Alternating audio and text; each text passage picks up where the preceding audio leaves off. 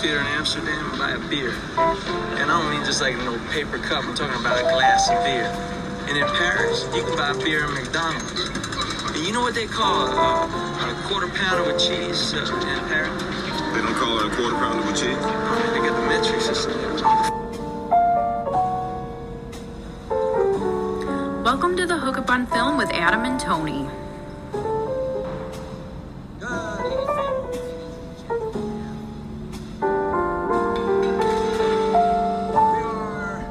Tonight's entertainment.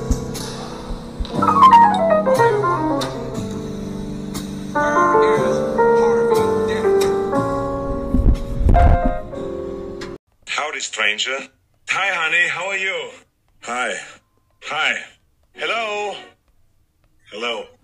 Hello and welcome to today's episode. We are going to have a great time today. We are going to be joined here in a few minutes by the great Hans and JP from the Action Book Movie Club. Going to be really going to be covering a lot of different things. First off, we're going to be talking some great Jason Statham. If you're going to deal with him, just got to make sure you don't end up owing him. Because then you're in his debt, which means you're in his pocket. And once you're in that, you ain't ever coming out. And he will be facing off in the beginning against the great Gerard Butler. Madness. This is Sparta! Amazing. It's going to be a really good beginning. And we're going to have a lot, and then after that, we're going to get some Arnold quotes going. It's going to be a really good time. So thank you so much for joining us. Oh, yeah. And no one cares but me, and that doesn't matter. I want everyone to see it. Hear it. It's going to be a good time tonight. We're going to have a lot of laughs. Yeah, that's good because that means our scenes, our Arnold scenes, will be able to be heard. I got Arnold. I got some Jason Statham. I got it all lined up here for us. Oh man, I watched Wrath of Man for the first time today. Plus what you got, we're gonna be smoking. It's gonna be great. Is that Jape? Hello. Hey. What up? Hello. Yo, hello. Excuse me.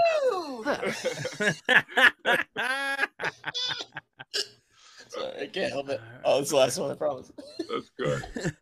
Let me see. Oh my gosh, I've never recorded on here. I'm just kind of getting a lay of the land. I clear my throat a lot, so I was just seeing ways I could try to like mute myself. I like that wasn't it. You keep that in there. I like that. Oh, okay. You got it. It gives it a more, it's a real feel, Of course. Talking so much stuff. No, don't worry about it. How are you guys doing? Thanks for having us. Oh, no problem. Thanks for joining he's us. way more polite than me. Well, listen, Hans, as a noted Yankee fan, you must be happy with the trade deadline that the Yankees had. Son of a bitch. Oh no. Getting started right out of the gate. That's hurtful and uncalled for. You know, it's okay. You're talking to two White Sox fans, so I don't. Yeah, we know pain. But you got Eloy back. That's like getting a trade, right? That's the lie you tell yourself. Yeah, as I look in the mirror and I cry in the shower. Yeah. Well, I don't know what my team is doing. They traded away their good catcher and then traded for Tommy Pham and Eric Hosmer for some reason. Like, what are you doing? You got our backup catcher who likes to pleasure himself in parking lots, so that's perfect. To fit right in. I in a jersey tomorrow. Excellent. Oh Lord. Why don't you get started, my friend? All right, we have an action-packed show on the Hookup. We have both Hans and JP from the Action Movie Book Club. Thank you guys for joining us. Hey, thanks for having us. Thank you so much. Reoccurring guest right here. Yeah, I know. Despite the fact that this is Hans' second appearance. Two times, fool. Before we've had my appearance on your show. I mean, whatever. It's okay. That was great. Just put that on the back burner after that Yankees comment. Yeah, you're banned. Completely fair. Completely fair. I'm just kidding. I'm kidding. Oh, I know. All right. All right. To keep up with our guests, we have a buttload of action topics that we are going to discuss today. Mhm. In honor of one of the greatest action movie stars of all time, Arnold Schwarzenegger's 75th birthday, we're going to be Ooh. talking about our favorite Arnold scene. We're going to discuss our favorite female action performer. Mm. A couple weeks ago, it was the 40th anniversary of The Thing.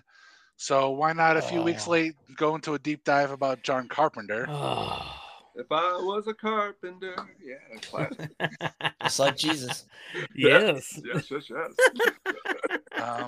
It's my understanding that Hans's best friend is Julia Butters, so we're going to be talking about the Gray Man again. Yes. Oh, yeah.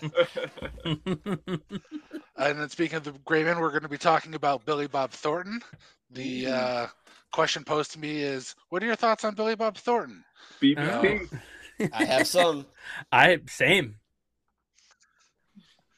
We're going to be talking about our favorite movies that take place on water. We're going to be talking about our favorite movies that's an adaptation of a comic, and apparently Hans is going to tell us why they're good or bad. I don't know how that bit works. I sure am. And They're mostly bad. Spoilers. Yeah, seriously. I'm excited to hear how bad they are. Well, I mean, it's basically just pick any movie that made over $100 million over the past 20 years, and chances are it was based on a comic book. Yeah, there's one or two out there to choose from. And we're going to be talking about our favorite coming-of-age movies, which is, I feel like, the exact opposite of an action movie. Yeah. I'm still not of age, so this will be interesting. Yeah. But we Still start waiting to off grow up. we start off every movie podcast here on the Hookup with a movie battle. And instead of an actual movie versus, we are talking about two action actors, Jason Statham versus Gerard Butler. Hans, you recently said that you saw Wrath of Man today, so it's perfect segue into talking about Statham versus Butler. Yeah. So I was firmly in. This didn't change my take, my pick, but I was firmly in the Jerry Butler camp. But man, Wrath of Man, he's something else. Statham is just. I didn't completely follow what was going on because I really wasn't. I was like half paying attention. So I don't really know why he was so good or why he was doing what he did, but I really enjoyed watching him do what he did. It's hilarious. After you said you were watching it, I'm like, I got to watch this movie again. And I also started a little bit. I was doing this and that, and I started missing it. But then I read, and then I started following it. So there's a lot going on. Adam, you want to give a little bit of a backstory real quick? The backstory is that it was streaming on Amazon Prime, and I heard it was good, so I also watched it this past week. Look at that. And, fair point. But there's also, I was thinking, because Wrath of Man is like, it's good, but it was weird in the sense that it feels like it's two different movies in one. And one of the movies that's in there feels like it's Den of Thieves. The whole, the heist. Yes. Like the heist, they're planning like a heist from the armored car. I was trying to think of like 8 heists that were all the same in this movie. Like at a certain point when a cement truck pulls up in front of you, like just don't stop. That happened about 8 times. Like they're not just telling everybody else that works at this company that when that happens, maybe you're getting robbed. How many times did that happen? Over. Between Wrath of Man and Den of Thieves, it feels like it's like not that hard to rob an armored truck. Yeah, I was thinking about it. Honestly, halfway through, I was like, "Could I pull this off?" Of course, and I feel like they say, in LA, there's a bank robbery every 10 minutes. I've lived in LA for 13 years. I've never heard of one bank robbery or armored truck robbery. Yeah, who knows a bank? There's so much plexiglass and computers and like die packs, and they mark the bills. Like, who does this? Yeah. I was at the bank about a month ago, and a guy tried to cash a phony check, and they just basically like laughed him out of there. Like they know what the fuck they're doing.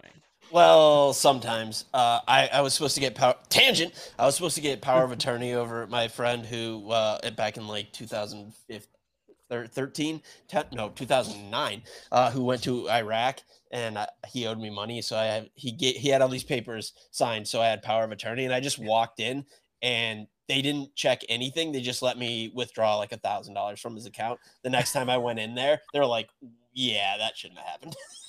Oh, jeez. So sometimes they're on point. Did you like then? You're saying Den of Thieves was better? Honestly, the action in Wrath of Man was better. Like that first scene with Statham. Oh yeah, I mean, it's unbelievable. Like it caught me off guard, and that's not easy to do. I mean, Guy Ritchie, he's a really, good director. I mean, Statham. Oh yeah, Statham's this was him at his finest. Yeah, I mean, and Statham's first two movies are Guy Ritchie movies. So you're saying, I mean, Den of Thieves is good. Gerard Butler's good. I mean, they're two different action stars. It feels like, I mean, they do a lot of the same thing, but they're so wildly different. That was my take on it too, is that, Statham in just terms of like an action star, he's definitely more compelling. But I feel like if you put like just acting versatility up, Butler can carry, a drama. We've known he's really funny too, but like action, you got Transporter, you got Fast and the Furious, you've got Crank. I haven't seen Wrath of Man yet. It's on my super short list because even though Guy Ritchie has put out a few stinkers in the last few years, I am still a huge fan of his. So, I will say Guy Ritchie is like, I feel like getting back on point with both Wrath of Man and The Gentleman that he made before this. Yes. He's like now, The Gentleman is solid. The Gentleman is good. Heard good things. I saw that and I loved it. Charlie Hunnam's great. Hugh Grant's awesome. Great cast. Like he cashed in. He made those like Sherlock Holmes movies. He did what did he do? The Man from U.N.C.L.E., Aladdin. Yeah, for some reason he did Aladdin. I think he's directing another Disney live action remake as well. You know what? Good for him. Make all the money in the those world. Mouse bucks. Yes, if Disney is going to pay you to make these like terrible movies, then by all means take that money. But yeah, he's before when Hans was last on the show, we were talking about oh my god, I have the worst fucking brain farts. Who directed Total Recall? Verhoeven. Thank you. So we were talking about like, Verhoeven, like great director runs, and it also led me to think of like who's like great directors that pair with actors, like who's great director actor duos. And Statham's work with Guy Ritchie, Tony, you mentioned those first two of Lock, Stock, Two Smoking Barrels and Snatch, and then Revolver, and now Wrath of Man. Like Jason Statham is kind of like a one-note actor, but man, that note fucking sings. Quietly up there as one of the better runs of director and actor that I never would have thought of. But you're absolutely right. Yeah, you could say that, or you could say another one on that we're going to discuss today: John Carpenter and Kurt Russell. That's been a fantastic collaboration as well. Definitely. To be honest, if we were a more professional podcast, that would just be our segue. But,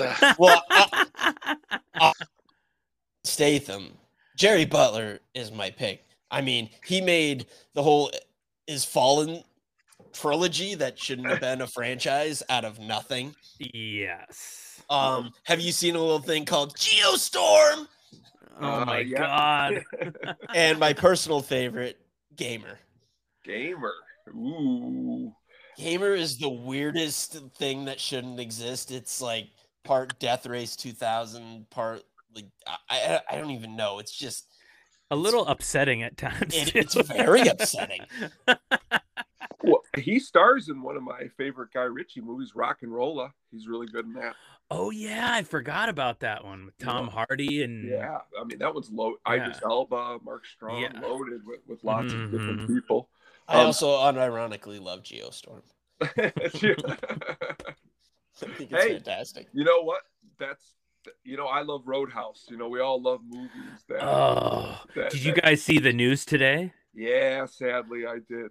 But you know what? Yeah. I didn't well, see it. I'll wait to hold reserve. You know, Uh-huh. I know it's bad, and I know it's not really meant to be remade.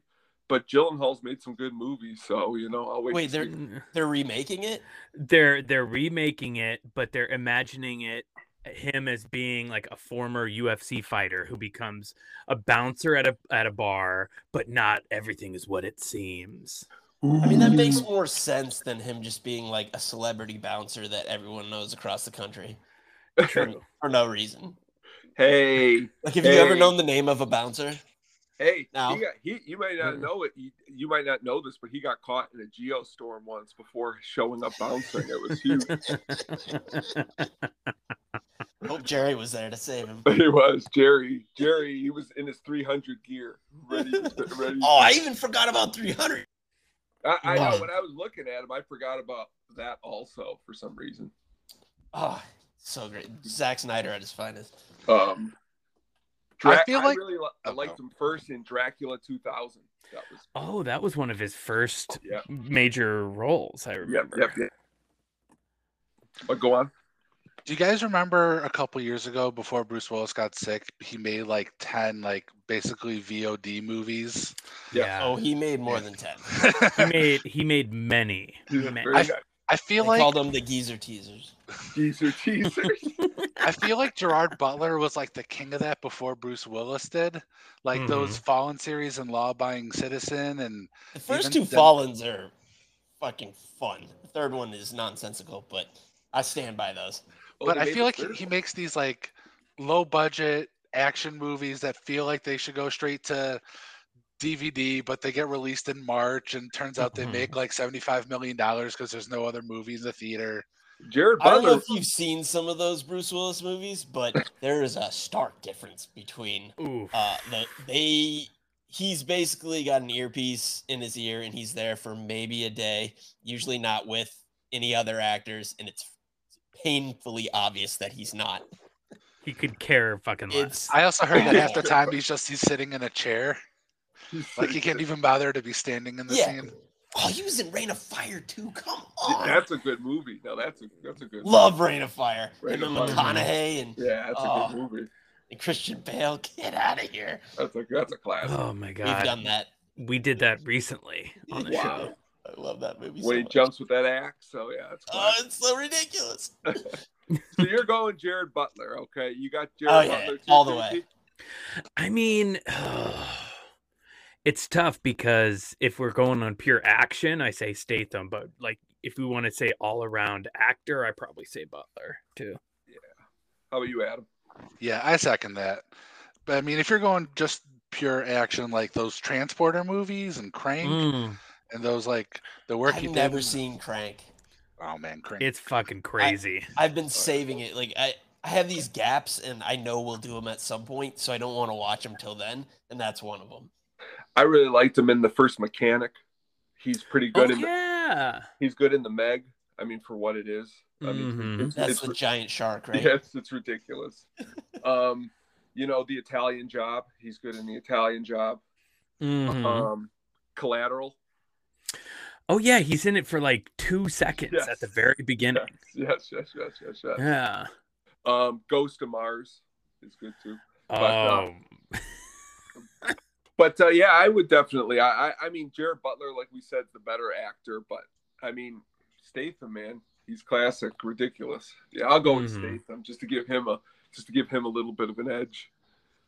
We lost Hans. Hopefully, he'll be back in a second. Oh no! You know what? We have so much stuff that we got to cover. And we're definitely 100% not getting to everything that I just discussed at the very beginning. So he's back anyway, but I was going to say, let's move on. So speaking of action stars, let's now discuss probably the greatest that's ever done it, Arnold friggin' Schwarzenegger. Arnold! All right, guys, what's your favorite Arnold scene? It's such a tough one because he's definitely one of my favorites, and I feel like of all the action stars, I've seen his movies the most. So I feel like we were talking about this earlier because we just. Oh, is that yours? I couldn't hear. What? I hope you didn't change your mind because I got it loaded up. Oh no, do it. Do it. Okay, so Josh has continue mine going. loaded up. I'm pretty sure this is the right button. Can you hear me? Nope, it's this one. When the man was killed, you must have wanted it. Its blood was on the leaves. If it bleeds, we can kill it. Yeah, that's my favorite one. If it bleeds, we can kill it. It's just, honestly, a great movie.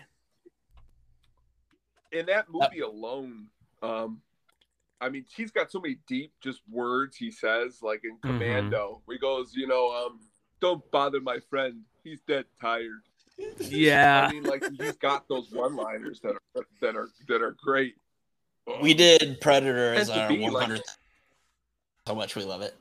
Oh, awesome. It's funny, as I looked at my father-in-law this weekend, who's like in his late 60s, and I'm like, yep, Arnold's 75. He's like, he is? Like, yeah, he took care of himself, Yeah. Because, you can't believe he's 75 already, but, That's crazy. Classic lines. Because didn't Stallone just turn 70 or 71 or something like that, too? Yep. Oh, man. These guys. God, and they're still doing it. They're still putting out Expendables movies, Oh, God. Getting mad that they're coming out with another Creed spinoff, Drago or whatever they announced yesterday. I saw that. I wonder how that's gonna be. Should be interestingly something. Don't worry though. Dolph Lundgren okayed Sly that it's not a cash grab. So as long as Dolph says it, we're all good. We're good to go. Yeah, I really believe him. Yes, he doesn't need the money at all. No. I love how Dolph is like a rocket scientist also. Like, Dolph is he's got some good some really good 80s and early 90s action. But he also has like advanced degrees. Like, he's like legitimately he's a genius, like yes. a literal genius. So you guys are going both with Predator. What do you got? No, that's not what I'm going with. Okay, what do you got, JP? Mine is Hey, Killian! Huh? Here is Sub-Zero! Now, Plane Zero! Okay, that makes no sense, by the way. I love it. And a little aside, this is by far my greatest regret in my entire life. Someone texted me, hey, it's Killian. And I didn't respond with that, and it haunts me to this day. I literally think about this every single day that I didn't say that. I'll never get over it. The second I text back wrong number, I was like, oh no, I'll never have this option again. I fucked up. Haunts me. Well, that would have been a perfectly placed line. What did you pick, Adam? All right. So before I say my pick, that reminds me, I was having hanging out with my in-laws at their house one time, and they were talking about their dog who got sick. And at one point, my mother-in-law said, man, I hope it's not a tumor. So I go, it's not a tumor. Well played, sir. See, right, you capitalized. You don't have that regret. Okay, this is not the scene I'm picking. But okay, it's from this movie. Let's see if I can let this works. Baby. Hasta la vista, baby. Of course. Okay. The best ever. The best ever. Yeah, it's like one of the greatest action movies, if not the single greatest action movie that's ever made. It's Terminator 2.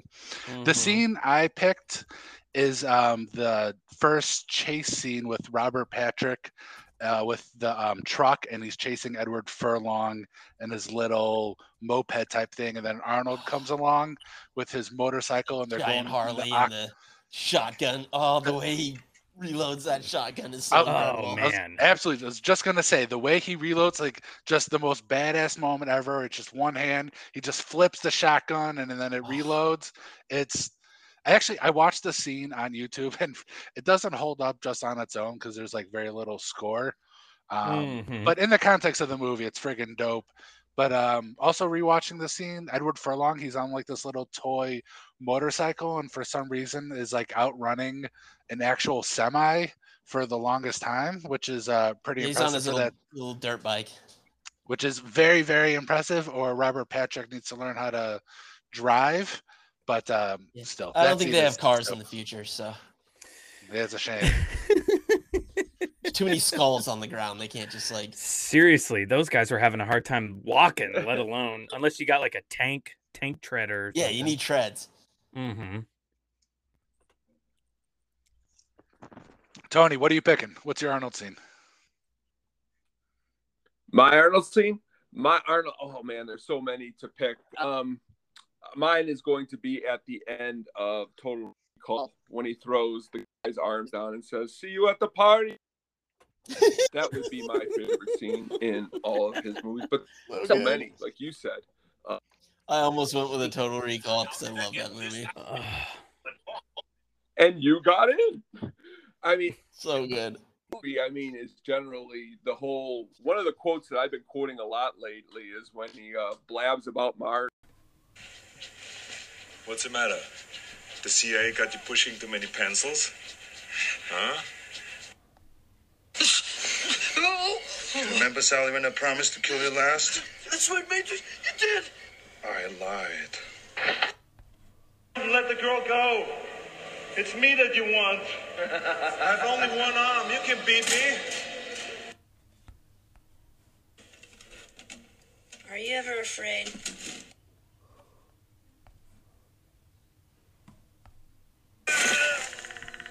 Run! Go! Get to the chopper! What's going on, buddy? What is going on? We're restarting the car here.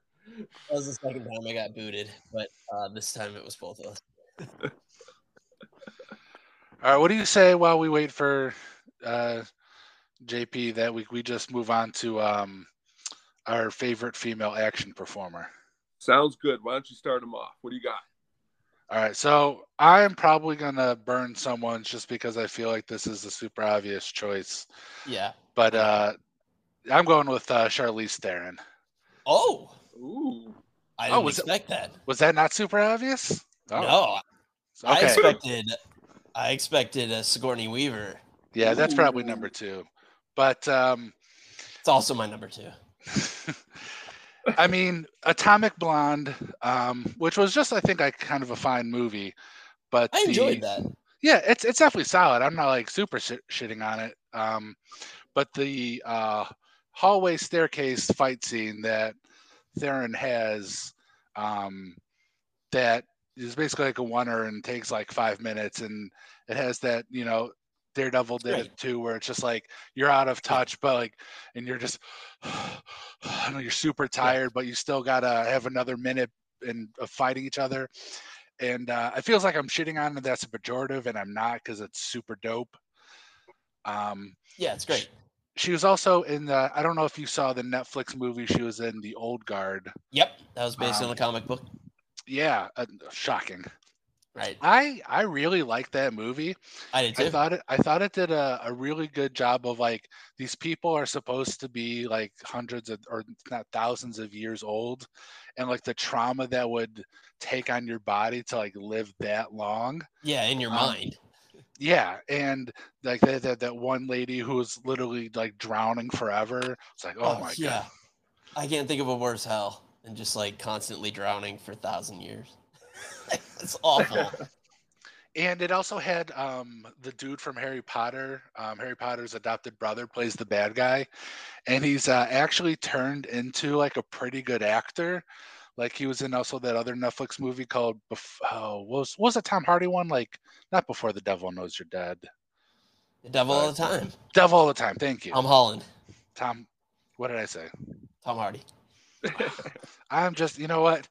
I got you. I know everything, and then like I spit it out, and it's just I have like the worst fucking brain farts whenever I do this podcast. It's not great. I just need like one word that's right, and I'll finish the sentence. You got Tom and Devil and Netflix, and boom, You nailed it, and I appreciate it. But anyway, to round off the Charlize Theron action, I mean, Mad Max Fury Road, even though she doesn't do a whole lot of action herself, it's just like one of the greatest. Oh, that's right. And I mean, I mean, I feel like that's a way for her to extend her career, is just like make action movies now. And she's the greatest. And she joined the MCU as well. I don't know. Oh yeah, at the very, very end. Again, she's Charlize Theron, make that money. Oh yeah. Oh yeah. Yeah. Charlize Theron is definitely tops. I mean, she's definitely in the top. I would put her, especially now, of newer actresses, definitely really good. Who'd you pick, Hans? So, I mean, my pick, it couldn't go any other way. It's Nancy Allen from RoboCop. I love her. She's the best, and she's my favorite, and she can do no wrong. Yeah, I mean, Nancy Allen is a great pick. I love her so much. She's so good as Officer Lewis. I love her so much. That's awesome. What else do you like her in besides RoboCop? Oh, that's all I know. RoboCop 1 and 2. I don't care about anything else. It's RoboCop or nothing. It's RoboCop or nothing. I love it. I think that's actually in my profile on Twitter. It's RoboCop or nothing. I like it. I like it. She's really good. If you get a chance, she's really good in a pair of movies from 80 and 81, Dress to Kill and Blowout from Brian De Palma. She's really awesome in those. She's good in Carrie too. But it was close to Sigourney Weaver. I mean, her in the Alien movies. Oh, I know, Alien movies. You know, apparently, there's a RoboCop 3 in which she's also in. Yeah, she's like the only person in it, and she's not happy about it. Paycheck. Because it's a terrible movie. Yeah. I never fault anyone for getting the bag. She's in Out of Sight with Steven Soderbergh's Out of Sight. She's in quite a few little things here. But yeah, that's a good pick. Good pick. I mean, you can't go wrong with Nancy Allen. No. Who do you got, JP? Sigourney, for sure. I mean, I still think she's like the most badass woman in all of, cinema, let alone like action cinema, when she has the big machine gun at the end of Aliens. And it's just like taped up with duct tape with a flamethrower. Oh, and just fucking killing all those eggs. And then when she gets in the loader and she's like, "Get away from her, you bitch." And it's just like bitch slaps. Oh, it's the best. Because that should be so corny. Like on paper, that's like, oh, that's so stupid and corny, but it fucking works. Oh, it totally fucking works. Second though for me is probably Linda Hamilton from T2. She was the most fucking badass chick in that. Yeah, she's definitely. Have you seen the newest one? I liked it. Dark Fate. I have not. I did. It wasn't bad. I kind of liked it. Not bad. Not bad at all. It's a lot better than I like it better than like Rise of the Machines personally.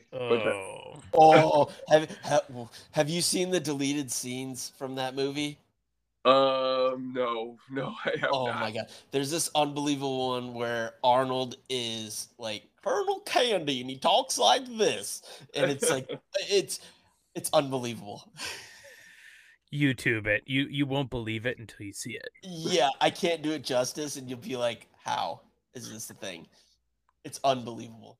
That's a good pick though, Sigourney Weaver. I mean, the Aliens movies. Trying to think of other action. Is she in more action stuff besides Aliens? She's in Avatar. Yeah.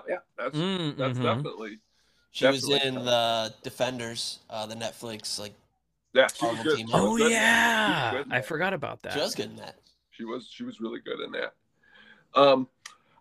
Since I'm gonna go a little bit outside of the box with my pick, and I'm gonna go with Gina Davis from A Long Kiss Goodnight. Not that she's she does a really good job in that movie. Rennie Harlan does a good job, but I'm also looking here at some others here, like Kate Beckinsale. She does really good in the underworld movies, underworld movies. Did you like Wanted with Angelina Jolie? Oh, sure. I love Wanted. Yeah, I mean, she does a really good job when she's in it. A schlubby Chris Pratt. Schlubby Chris Pratt.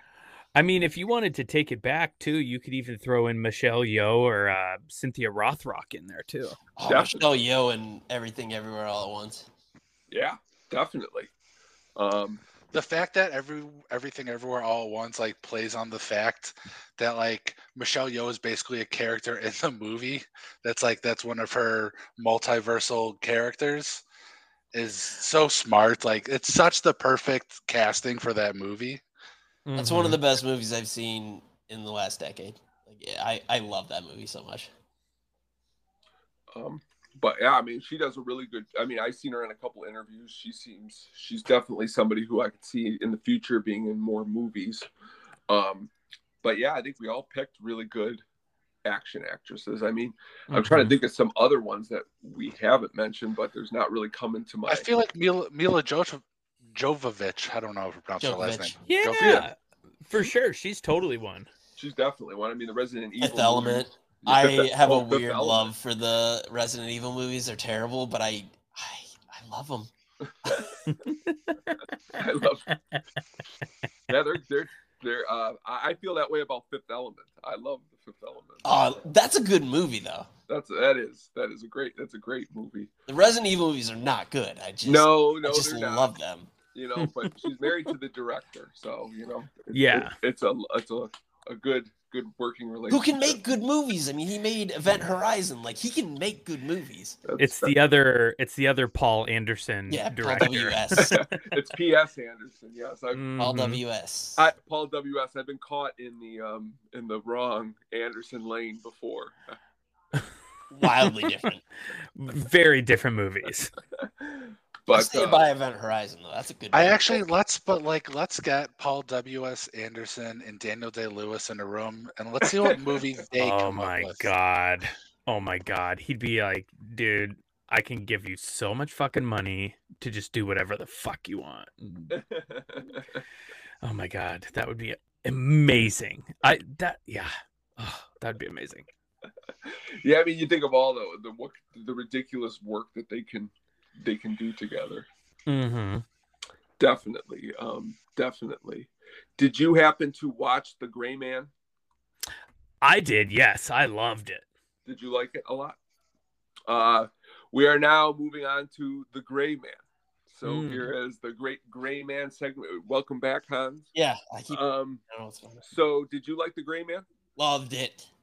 My only complaint was more Amy Equager.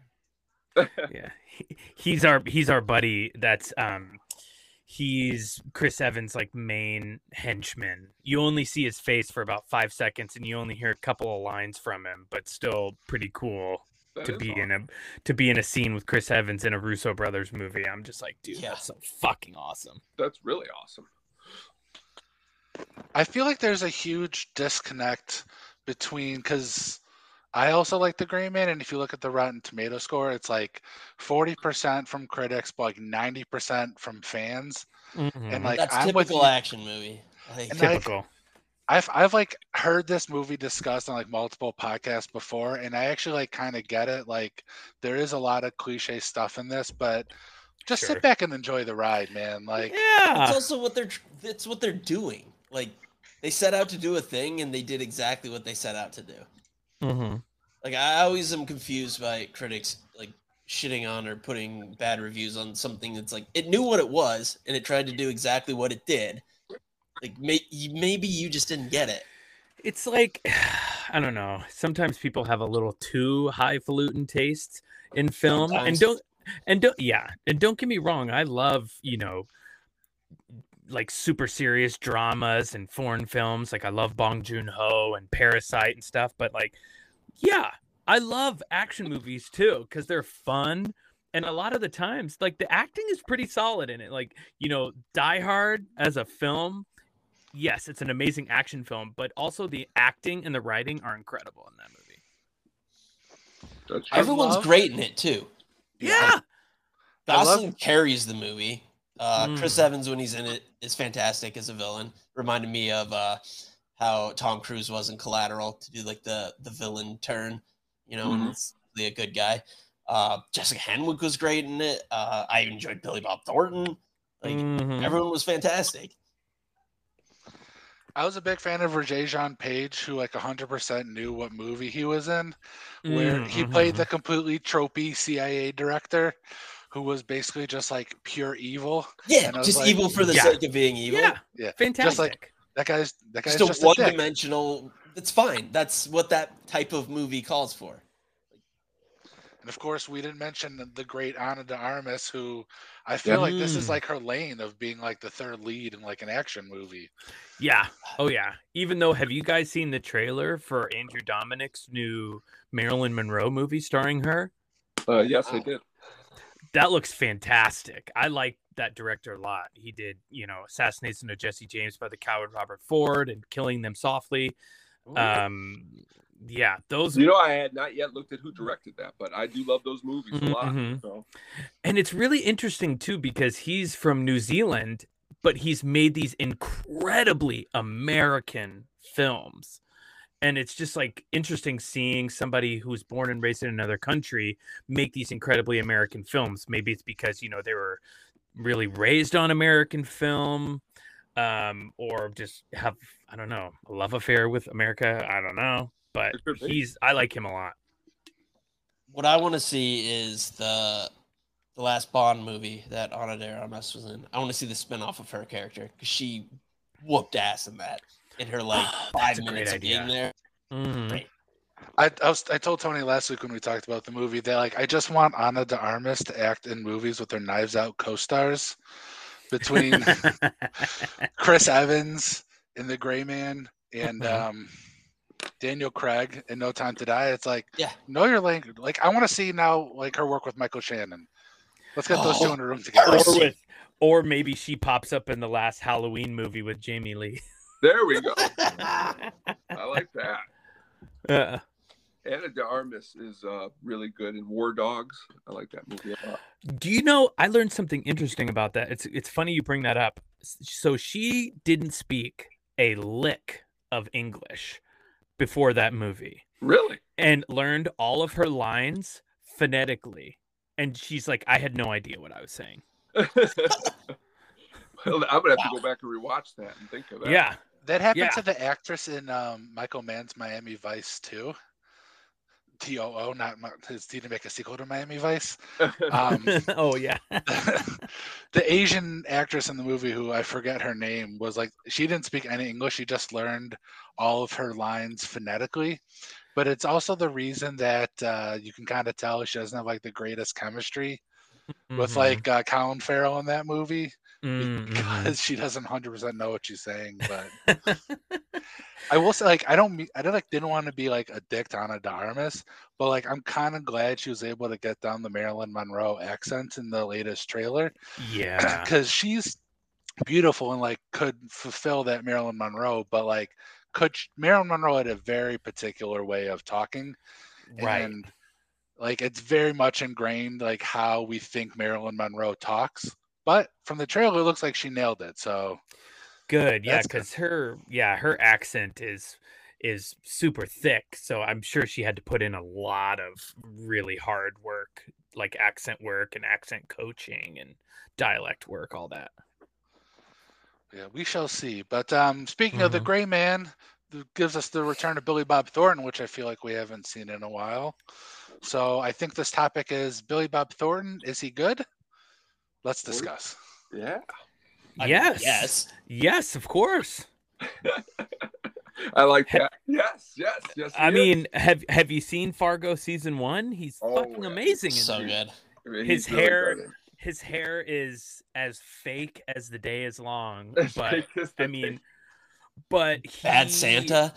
Oh, Bad Santa. I mean, even taking it back to, when he's in his little scene in Tombstone where he gets bitch slapped by Kurt Russell. And, Sling Blade. Davy Crockett in the Alamo.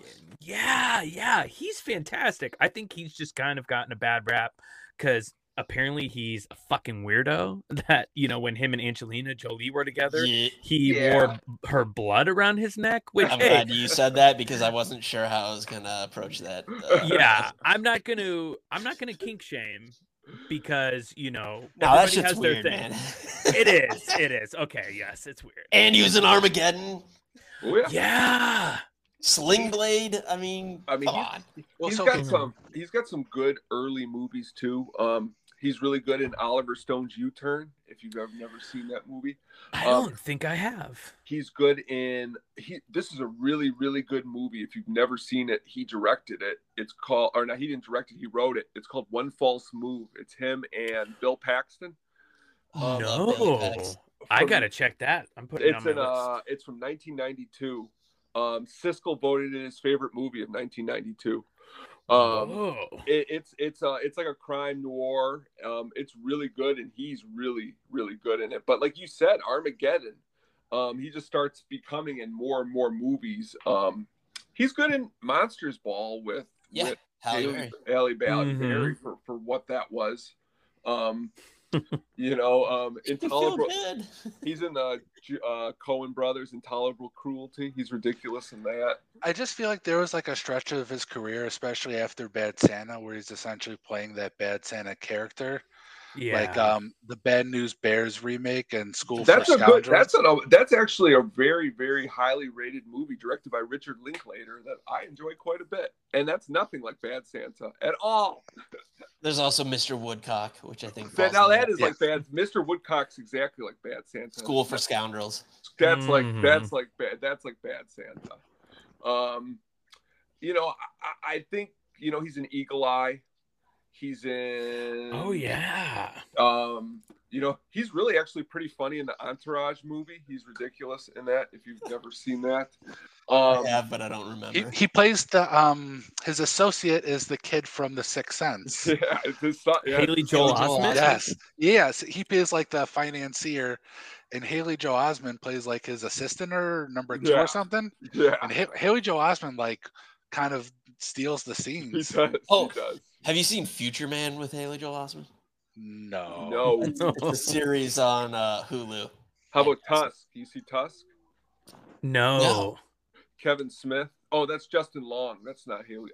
Haley Joel. No, Haley Joel Osment's in that too. Yeah, because he's like his co-host or something. Yeah, real creepy. I mean, I don't really. He also shows up in The Boys at one point.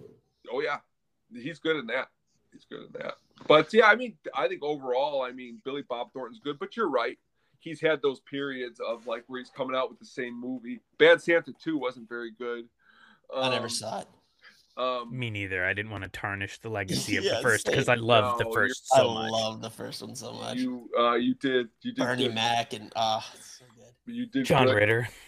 I guess I'm looking at it here. He does his own voice in this Harley Quinn cartoon on HBO. Dude, the Harley Quinn show is legitimately great. It's so good. Thank you for saying that. I wanted to talk about it. It just came back. It's one of my favorite shows, maybe ever. It's has no business. It started out on some streaming service that doesn't exist anymore that nobody had. Mm-hmm. And so DC had their own streaming service. Yeah. And then when HBO and like Warner Brothers, like they really came together, they're just, this is dumb. We're going to put it on HBO. Yeah. Just more people will watch it. Of voice actors. It's like John Funches, Alan Tudyk, Tony Hale, Christopher Maloney, Jim Rash, JB Smoot, Diedrich Bader, Jason Alexander, Andy Daly, and it goes on and on and on. Kaylee Cuoco as Harley Quinn. Yes. And she's great. She's not doing like that normal voice. Which took me a while to adjust, but I like it. It's so good. It's so violent and colorful and funny. It's just fantastic. So did you ever old school Twitter follow the account Shit My Dad Says? Oh, for sure. Yeah. So that was created by Justin Halpern, and like he turned that into this like really pretty good career in Hollywood. So him and his partner Patrick Shoemaker like started this show, and it's like the only show they've ever created where they actually got a second season. Shit. And I don't know how they did. But you're right. Like this show 100% deserves it. Like, yeah, it does. I saw it's just the third like I season don't get came it. back. Yeah. How did they get all these famous people? Like they couldn't have been paying them because that show couldn't have made anyone any money. Yeah, I mean, some of this was like I think people doing favors, like they've been in Hollywood for a while. I'm sure Kaylee Cuoco called in a few favors. I think she is like a producer or something on it. And it was probably just because I mean, I've only seen the first couple episodes and I love them. It's just, hey, this is really great and really fun, and you want to be a part of it. And I mean, yeah, they're making sure. a spin-off of Kite Man where he owns a bar and it's supposed to be like Cheers. That's awesome. So good. It's so good. Do you guys? There was a show that Halpern and Shoemaker did where it's like, what happens if like people were just like regular people working in like the DC universe, but like just like a normal corporate job? It's called Powerless. Yes, And, I know what you're talking about. I never saw it, but that's a great idea. But like it also like it had Alan Tudyk and Ron Funches in it, so I'm sure like that's where they met. It also stars the guy who played Abed in Community. Danny Pudi. Danny Pudi. Yeah, Danny Pudi. The show. I mean, the show was like solid. It was like fine. Apparently, like they couldn't use like any real DC characters. So like these stupid rules. So like that's part of the reason it failed. But they definitely got full reign with the Harley Quinn show. Like, there were no notes on that show. I mean, literally, they go for it, and it's incredible. In like this like third season, it's just like Harley Quinn and Poison Ivy just like constantly having sex just all the time. I've only seen the first episode of this new season because when it came out, I decided to binge the first 2 in a row before. Anyway, yeah, it's great, and I think it also leads us to the next topic of comic adaptations. Oh boy! We're saying good. We're going good or bad or just in general. How about we start the worst comic adaptation from a comic book that you think off the top of your head? I mean, there's a lot. Like, we're spoiled now with the MCU, but like when we were younger, we would get these like made-for-TV movies or direct to like DVD.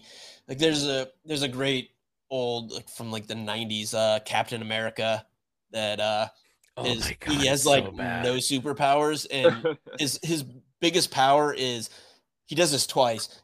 He's in a car with somebody, pretends to be sick, and then steals the car. He does it twice. It's just absurd. I mean, so I mean, there's all of that.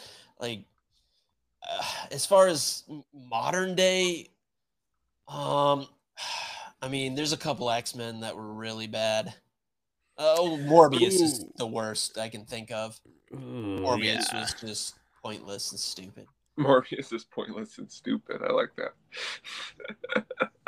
I mean, actually, the first 30 minutes of that movie I kind of enjoyed, which is really the hardest part. It was making me care about everybody, which I didn't going into.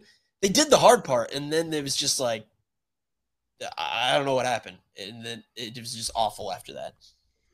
Yeah, I mean, it definitely that movie definitely got ripped a lot by people, but you know, I mean, it also, you know, it could be a good popcorn movie too. But I hear what you're saying. It's not fun bad. It's just bad. Just bad. Jared Leto could not save it with his acting. Yeah, he wasn't as insufferable as I thought he might be, but. Did you see, like, say, the new Doctor Strange? Yeah. I haven't seen that yet. Was that good? Did you enjoy that one? I enjoyed that. I have a problem where I know too much, and I have expectations, and like I know things going in, and this is why they should never like placate the fans, because even when we get what we want, we're not necessarily happy. Like, I got everything I wanted, and I was still like, I don't know how I feel about this. I don't think I liked it. Mm-hmm. Like with I think JP knows the people in the Illuminati cast and like the main one. Like, I got exactly the guy I wanted, and I was just like, I didn't like that, but that's what I wanted. So like, it also didn't help that he was clearly like not in the same room as Benedict I Cumberbatch. think that was it. Yeah. Upon my second watch, I liked it better. Like, I didn't like the newest Spider. I wouldn't say I didn't like it the first time I saw it, but I didn't know what to make of it, and I enjoyed it a lot more my second viewing. Like, I need to see things a couple times, like because there's just too much going on in my head because I know too much about production and things that go into it, and so I have expectations, and I think this, and I know too much in the comics, so I have way too many things influencing me at my first viewing. So it often takes multiple times for me to see something to have an actual opinion on it. You didn't like the third Spider-Man, the Tom Holland version? No, I did, but the first time I watched it, I was just like, I don't know how I feel about this. It's a lot. I thought that just a lot. I loved it. I loved it the second time I saw it, but it was too. I watched it, and then I was in a theater here where like everyone was going nuts because it was like the first showing of it, and I missed stuff, and that always bumps me and gets me out of it. Like, people would cheer for like 30 seconds. I'm like, shut the fuck up! I want to hear what they're saying. Did they cheer for where he said, "I'm something of a scientist"? They cheered for everything. I thought that movie was like the perfect amount of fan service. Like that movie, I feel like was made for like to give you that dopamine hit of I recognize that, or where the Andrew Garfield saves Zendaya. It's like, oh yeah. Oh man. Like, wow. but like that got me. Like, I don't know. Of loved course. it. Oh yeah. I loved it. Like the second time through, I could enjoy it just for what it was, and I thought it was great. But I actually didn't like Andrew Garfield the first time. Like he took me out of it because I was just seeing Andrew Garfield and Maguire that like old, and it just didn't. Something just took me out of it the first time. Did you guys see the Ben Affleck Daredevil movie? Yes. Oh God, I was gonna bring that one up. Yeah, that's my vote for the worst comic, because that was during a time before the MCU had come out, but it was after Raimi's Spider-Man, where they were kind of trying to like riff on Raimi's Spider-Man as the formula, but you can't like only Sam Raimi could have done it. That perfect blend of his own violence and action and humor. It had some good things in it, but as a whole, it was not a good movie. I've heard there's a director's cut that makes the movie a lot better. I've seen that, and AJ Soprano is in it. I've heard that it's a makes it a lot better than the original one, but I've heard that too, and I've seen both, but not a lot better. Yeah, it's tough to make it better. It's tough to make that movie better. I mean, I loved Michael Clark Duncan as the Kingpin. Like, it had some really interesting, cool ideas. It just, as a whole, it wasn't a good movie. Yeah, it was too. Yeah, and then because then the Daredevil series came out with Charlie Cox, and he was just it was awesome. It was so great. Even the third season, which I was kind of like meh about, was still better than most of the superhero stuff that was out at that time. It was just great. They also, the series smartly downplayed what the movie did of, hey, he's blind, but he can still fight. Isn't that cool? Where the show just kind of like, he's a badass fighter who also happens to be blind, which was the smart way to approach it versus that weird, like Sonic, like Batman, the Dark Knight scope thing in the beginning where you just, like, as his vision as the Daredevil. See, I didn't like that, but I did like little things that they did in that movie, like when he's getting ready for the day, he has like all his different denominations of bills are folded different. Like they did little things really well. It just didn't work together. I mean, exactly. It just didn't come together as some of our, Jennifer Gardner's Elektra. I don't know if that. Yeah, I don't know if that really. Yeah, I mean, they had like their little dance off on seesaws. It's just. And then what about that spinoff? Did you like that movie, Elektra? I never saw that. I don't think really bad. Actually, Catwoman might be the worst comic book movie of all time. Or any of the Fantastic Four movies. Those are bad too. I didn't mind the second one, the Silver Surfer one. Oh yeah, that's right. I didn't even see the newish one with Miles Teller and that one wasn't even a movie. Like the studio got a hold of that and it wasn't even a movie. Like it didn't it wasn't anything. Like it somehow got more boring once they got their powers. Like How is that possible? Tony and I, though, like defend that movie on this podcast, where it's like, I think as its whole, and especially considering it didn't get a sequel, you're right. There's a lot of talking for an action movie. There's not a whole lot of action, but I also think part of it is that they were setting it up for sequels down the line. And about 7 years ago, it was when I had HBO. It would just be playing, and I probably watched it for some unknown reason a lot. And I know it's not a good movie by any stretch or standards, but like they do play well off of each other in the movie. It just doesn't come off as bad. Yeah, Michael B. Jordan and Miles Teller are great. Like I like Miles Teller. Like I think it was more doing of all like the Dr. multiverse Doom. stuff. I think it was more of like Dr. Doom. And well, they weren't making him Dr. Doom to begin with. Yeah, like they have that like ADR line where they just throw it in and like Victor Von Doom. He was supposed to be just like some. Well, they get the guy from Nip Tuck. I mean, they could have get somebody a little bit better. Oh God! You know, I mean, that was the problem. You know? I didn't mind his portrayal of Dr. Doom. The power set they gave him was just like electricity, which made no sense. But like Jeff Bridges, Iron Man, Julian McMahon, Fantastic Four. You know, it's I mean, I understand it. What I want to see is with all this multiverse stuff in the MCU, I want to see them bring back Miles Teller as the evil Reed Richards, the Maker from the Ultimate Universe.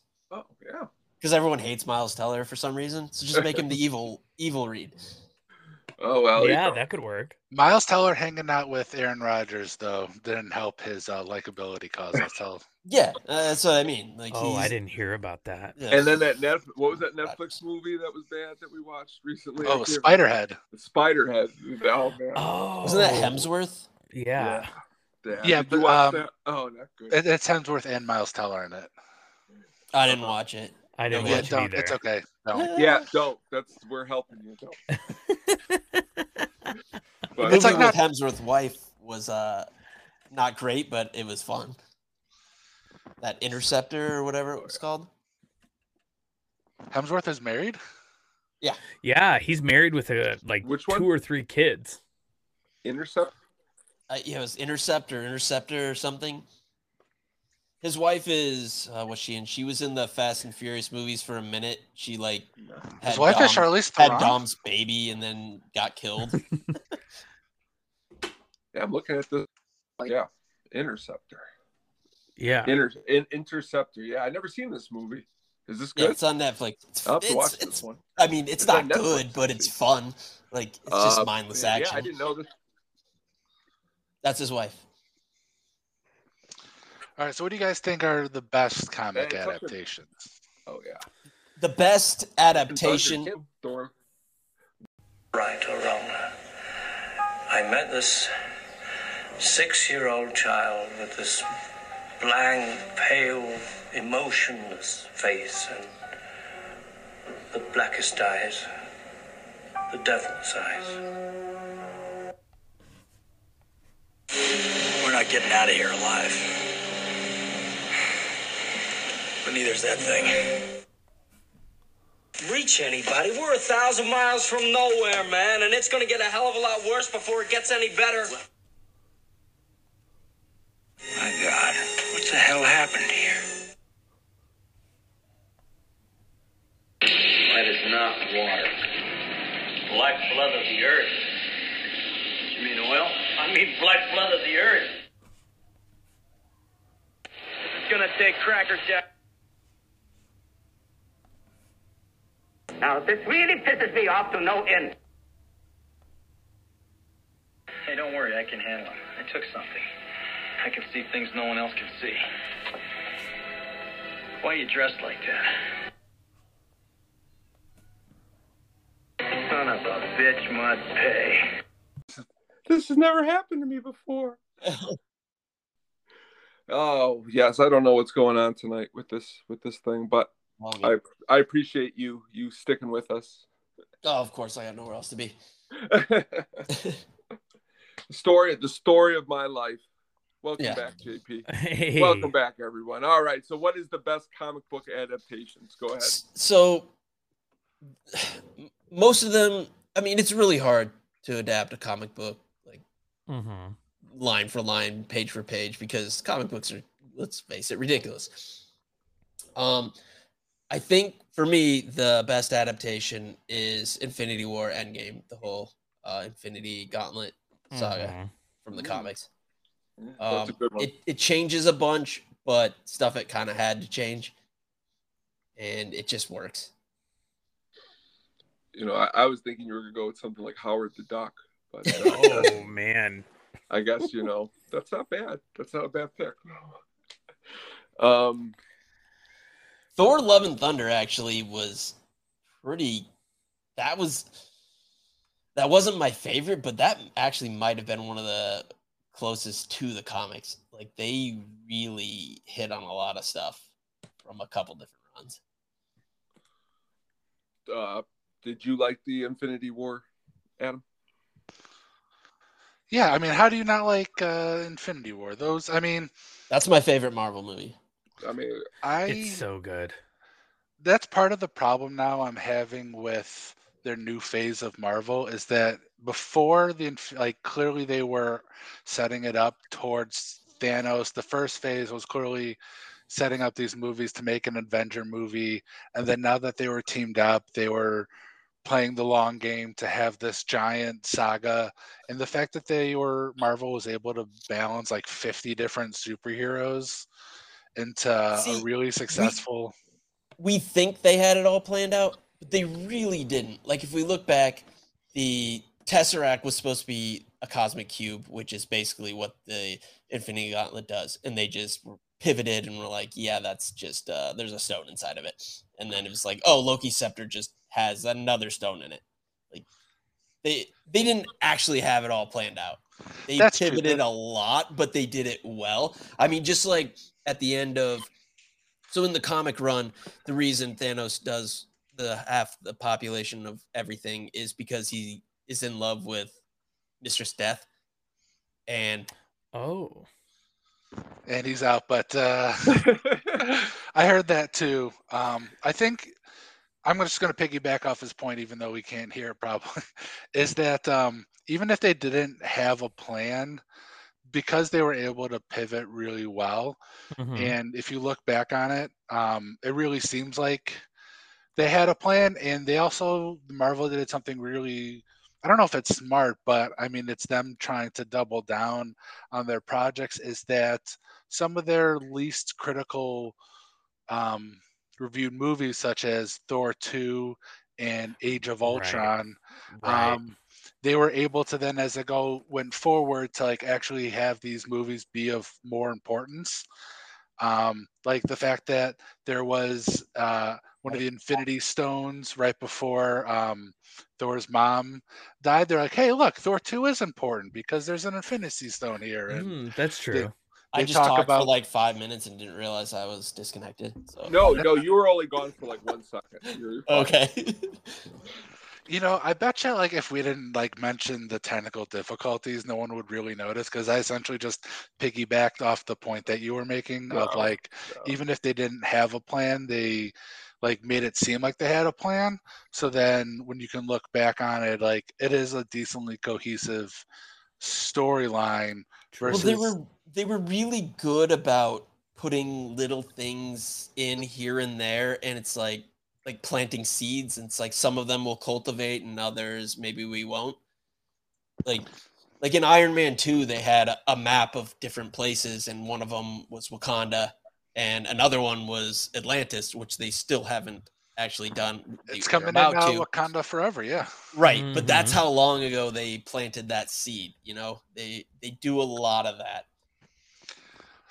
Yeah, I feel like you went really big with the Infinity War saga, because the movie that I picked for my comic adaptation was Sin City.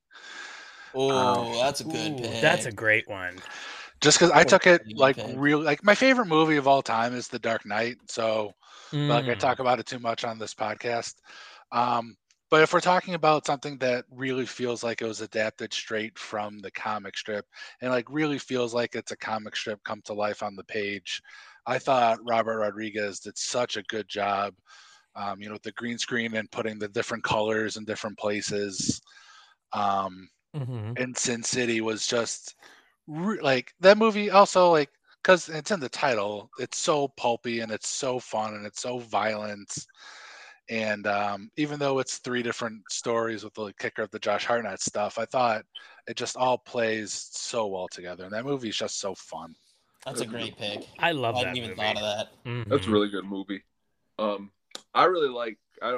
I'm not really. I don't read the comic book so much, but I really like Kick-Ass a lot. I did too. It was so fun. I love Kick-Ass. They don't really talk about that movie as much as they should. And Nicolas Cage, even in his role in that movie, is pretty good. Him and Chloe Grace, and that's Matthew Vaughn, who's great. Is it Mark Strong is the bad guy? Yeah. Yep, and McLovin is his son. Yeah. Yes. Yep. Matthew guys Vaughn did haven't- like Kingsman and all that. You guys haven't met Tony, but he actually is Christopher Mintz-Plasse. That's me. Hello. He just goes by Tony for this podcast. Yeah, I'm actually Christopher Mintz-Plasse in the end of the world. The way he acts in that movie, that's how I'm acting right now. Actually, I'm Michael Cera from that, so I get it. If we ever meet, and once you actually meet and see Tony, you'll actually see he looks like a taller version of McLovin. Yep. You won't be able to unsee it. And Adam looks like a carbon copy of Matthew McConaughey. So when you see him, you're going to know that he's Matthew McConaughey. That's a way nicer thing to say about him than he said about you. I know, because I'm a nice guy. He's the mean one out of the both of us. All right, random question for you: If you had to say that I sounded like any famous actor, who would you say that I sounded like? Oh my gosh. That's a good question. It's been bugging me because there is someone, and I can't put my finger on it. We have had quite a few guests say that he sounds like Jason Segel. Yeah, Jason Segel. Yeah, I can hear that. Mm-hmm. I also hear Steven Seagal, but he won't accept that one. Yeah, I see more. Here's my badge. Here's my gun. Like Steven Seagal, I'll also do action movies solely sitting in my chair. Yes. Oh my God, yes. Solely sitting in my chair. It's good. But all right. So let us move on. Wait, what was Jay? I thought we were. Sorry, that's okay. Gosh, there's just so many. I mean, me just off the top of my head, I really love Logan, and I guess that's kind of a little bit like Old Man Logan in a way, but I love Logan a lot. Logan's awesome. That movie is definitely really good. It's great, but the only connecting tissue is he's old. Yeah, pretty much. But I just like, in terms of like, if we're not going like super, Marvel MCU, like comic book adaptations, I love that. And it's not so much like the comic, but they really homage the comic really well, is the Watchmen TV series on HBO. I like that. That was going to be one of my picks. That was actually really good, the TV series. The movie was actually pretty close, too. Yeah, mm-hmm. Too. Except for the end, except for instead of a squid, it actually was pretty faithful. But see, I actually like that change in the movie because I feel like I do too. You had a giant squid, you as a moviegoer, because most of the people who saw that movie didn't read the comic, they'd go, right, that was pretty dumb. That's I like that change too, because that's another thing that works in a comic book panel, but when you put it on screen, it's like, what? Why is there a squid all of a sudden? But I will say it was funny watching the TV show where they just will randomly have raining little squids. Yeah. Yes. I loved that. It is silly, but for some reason they made it work on the show. Absolutely. I mean, if you're talking shows, Invincible did a really good job of adapting. I don't know if you've seen that on Amazon. It's fantastic. No, I've not. I'll have to watch that one. Who do you think would win in a fight? Homelander or J.K. Simmons from Invincible? J.K. Simmons. Oh, yeah. Yeah, J.K. Simmons. He's more ruthless. What's his name? Omni-Man, right? Omni-Man, yeah. Mm-hmm. Oh, God, I love that show. They're both owned by Amazon, so I feel like Amazon needs to make this happen. Yeah, even if it's just like an animated, short or something. Just let's do it. Tony, you need to see Invincible. I am. I'm going to actually watch it. I got So about another week left of vacation. I'll start watching it tomorrow. I didn't know anything about it going in. I love J.K. Simmons. It was shocking. J.K. Simmons is one of my favorites. So just hearing his name, Stephen Yeun is like the main dude. Okay. Yes, I like him too. Jason Mantzoukas is one of the voices. Like it's another one of those that's got a bunch of voices that you're like, oh, he's the one from Walking Dead, right? Stephen Yeun. Yep. Mm-hmm. He's in Nope too. I want to see that still. Yeah, he's great. Yeah, but you were speaking of on water, squids. What is your favorite movie that takes place on water? I mean, it's Waterworld. Like we did like 3 hours on it. It was intense. Yeah, that was one of our first episodes. That's in like our top. I mean, that's in our first 5 or 10 episodes. Yeah, we had my friend Charlotte on, and that's like her favorite movie. And her and I have the same birthday, and she watches it every year on her birthday. So of course I watch it with her. It's so good.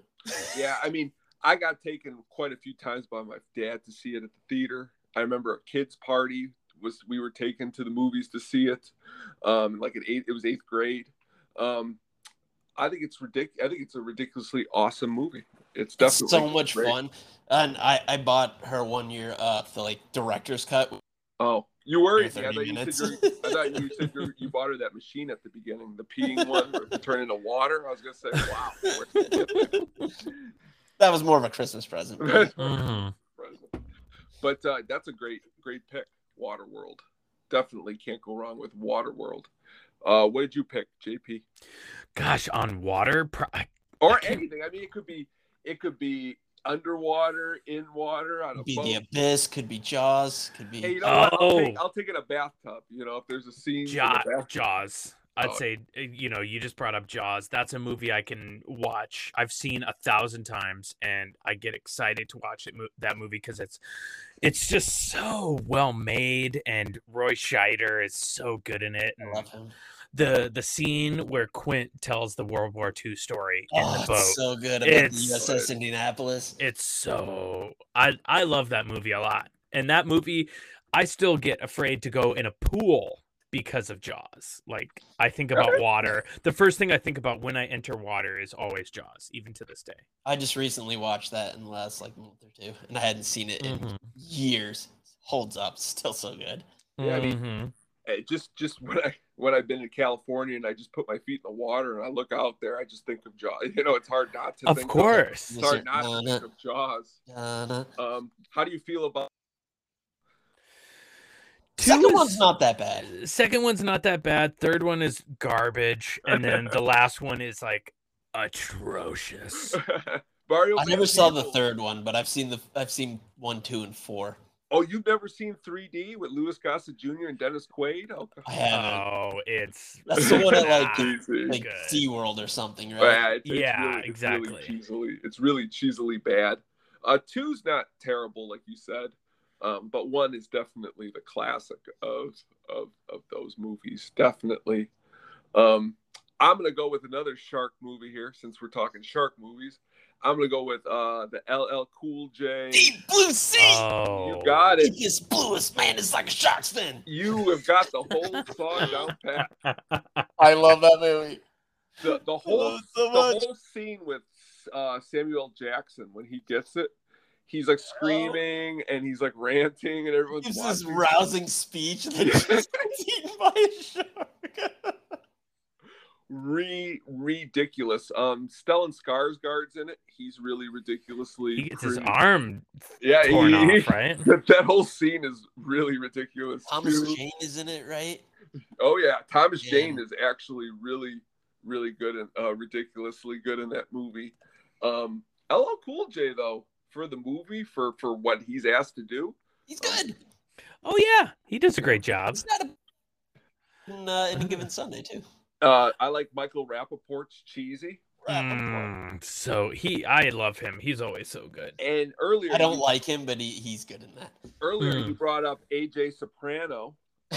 In this flick, we have another soprano. This is Janice Soprano, Tony's sister.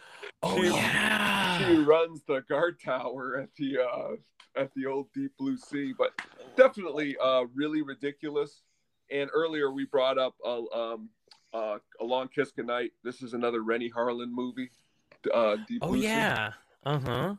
But wait, speaking of Sopranos, Hans, have you stopped your rewatch so you can stop killing actors who are in The Sopranos? I finished it. It's only one per rewatch that dies, so I was safe to do the rest of it. But I can't watch it again.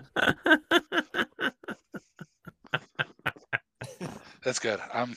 I mean, we need to save those actors. Yeah, they're dropping like flies.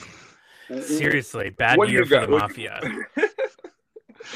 I don't know why Jaws didn't come to me, because that's obviously the greatest. The one that for some reason just stuck in my craw was Ang Lee's Life of Pi. Oh yeah, that's a good. I never saw that. That's a very interesting pick.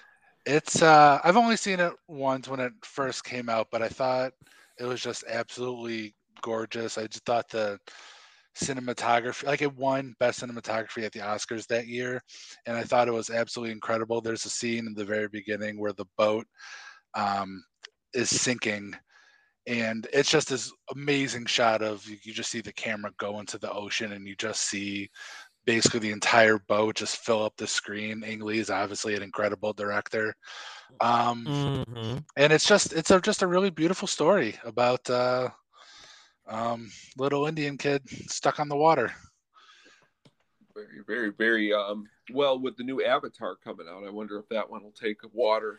Oh yeah, that'll be interesting. Will be. Are you excited for those movies? No. I think too much time has passed. Yeah, I mean James Cameron doesn't miss, so I'm gonna go see him. Totally. I don't care. Yeah, that's it'll be interesting to see how that goes. Really, my honorable mention, Sharknado, because we had a friend of the pod, Gary Morgenstein. He did the PR for the Sharknado movies. Oh, really? Gary. Gary's the best. That's pretty awesome. Did that movie even need PR? I feel like it sells itself. It's like, I mean, the first one did, because no one knew what it was. It's just another one of those side creature flicks that just come and go. It's sharks. They're all in a cyclone, and they're coming to kill you. Yeah, the first one needed it, but then everyone knew what that was after that, and they didn't. I'm going to bring up, since I don't know why I didn't bring up before, James Cameron's The Abyss.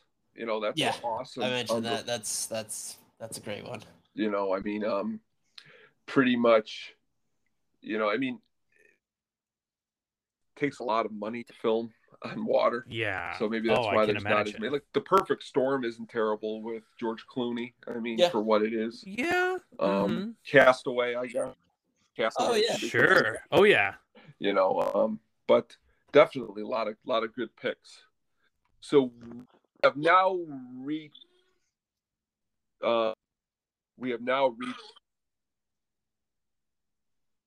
And where are we at here now? Are we still there? All right. Now we have reached our pinnacle moment of the show, our John Carpenter deep dive. Speaking of water, we're going on a deep dive into John Carpenter. Oh, that was just a golf clap of a segue. Beautiful, Tony. That reminded me of Hans' description of how Marvel set up the whole entire universe. The Marvel. I just stepped into that one, so that was really, really, really great. Feels good off the bat, right? It does feel good off the bat. But John Carpenter, personally one of my favorites. John Carpenter, is he a good director? Go. Well, John Carpenter. He wants to be. Yes. Yeah, that too. Time period too. Like you were brought up earlier about who was it? Talking about Billy Bob Thornton during his time period in the '80s. I mean, he was couldn't miss. But then the '90s kind of came, and it was a little more rougher for old. Ghost of Mars. Very true. Yeah. Yeah. It's one of the worst movies I've ever seen. That's you. A recent guest on here a couple weeks ago. She loved that movie, and actually I did not. I like it, but not I did for not good like reasons. it. I walked out. I went to the movies to see this, and I was very angry leaving. I'm fascinated by it. Like it looks almost like like the blocking and the way things are shot. It's almost like a student film. It's just so strange. You know what it was? You know what it was? I wish Ghost to Mars would have came out like right after They Live, because it fits like how he was doing everything then. Yeah, he tried to do those practical effects again in a world in 2001 that really wasn't really. Well, it's just the way it was shot. Like I know. Just baffling. It was like there was no effort. It was just like they set up a handy cam and it was like, hey guys, go do your scene. Like it was so weird. That's so disappointing.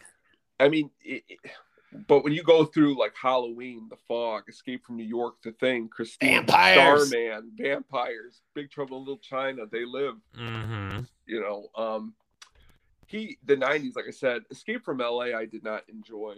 Oh man, that movie's so bad. And honestly, it was another reasoning. I'm looking at it here, 96. That would have put me at 14. I left the movie theater, and all I heard on the way home was my dad pissed off because it was nothing like Escape from New York. Of course not. He's like, they played. What happened in that whole thing? They played basketball. That one scene where in the first movie, he's in the boxing ring with the guy, and in this movie, he plays basketball to get out of trouble. You know, it was just never have a basketball scene in your movie.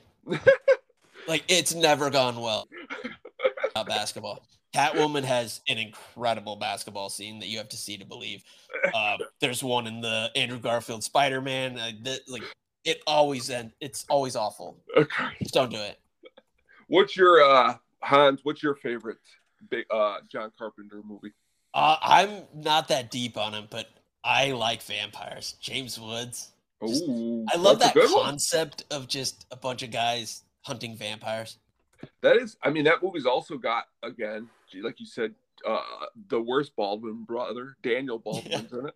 Really. Oh my God, that's right. We did that recently on the pod, and it is wow. Wow. Yeah, I mean, it's again, that was another one. I was lucky enough. I was probably too young to be in the movie theater. Not really, like 15, but still, that one was a good one. Definitely. How about you, JP? I mean, I love John Carpenter. I love his early movies. I love Escape from New York. I love Big Trouble in Little China. I probably have 4 Kurt Russell t-shirts right now. Yes. Yeah, that's your guy. Yeah, yes. I love Kurt Russell, and Kurt Russell love is Escape to from you New what York. Michael Biehn is and Nancy Allen are to me. Kurt Russell is definitely, I think I've seen all of Kurt Russell's movies. He's 100% amazing. Yeah, he's great. And I mean, even Halloween, like I love Halloween. That's might be my favorite horror movie. I'm not a huge horror fan, but that's probably my favorite, I would say. Oh, yeah.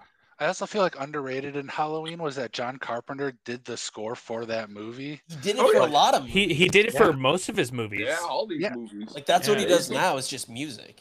Mm-hmm. And I mean, Halloween is a pretty great movie in its own right, but that score is just so iconic, and it's just all from the mind of this genius. That's just another forgettable slasher movie without that song or that score. No, you're right. You're absolutely right. I was listening to a podcast that did a deep dive on The Thing, which is, actually when Hans was on, we talked about our favorite 80s movie, and that was my pick, and it's still my favorite pick of my favorite Carpenter movie.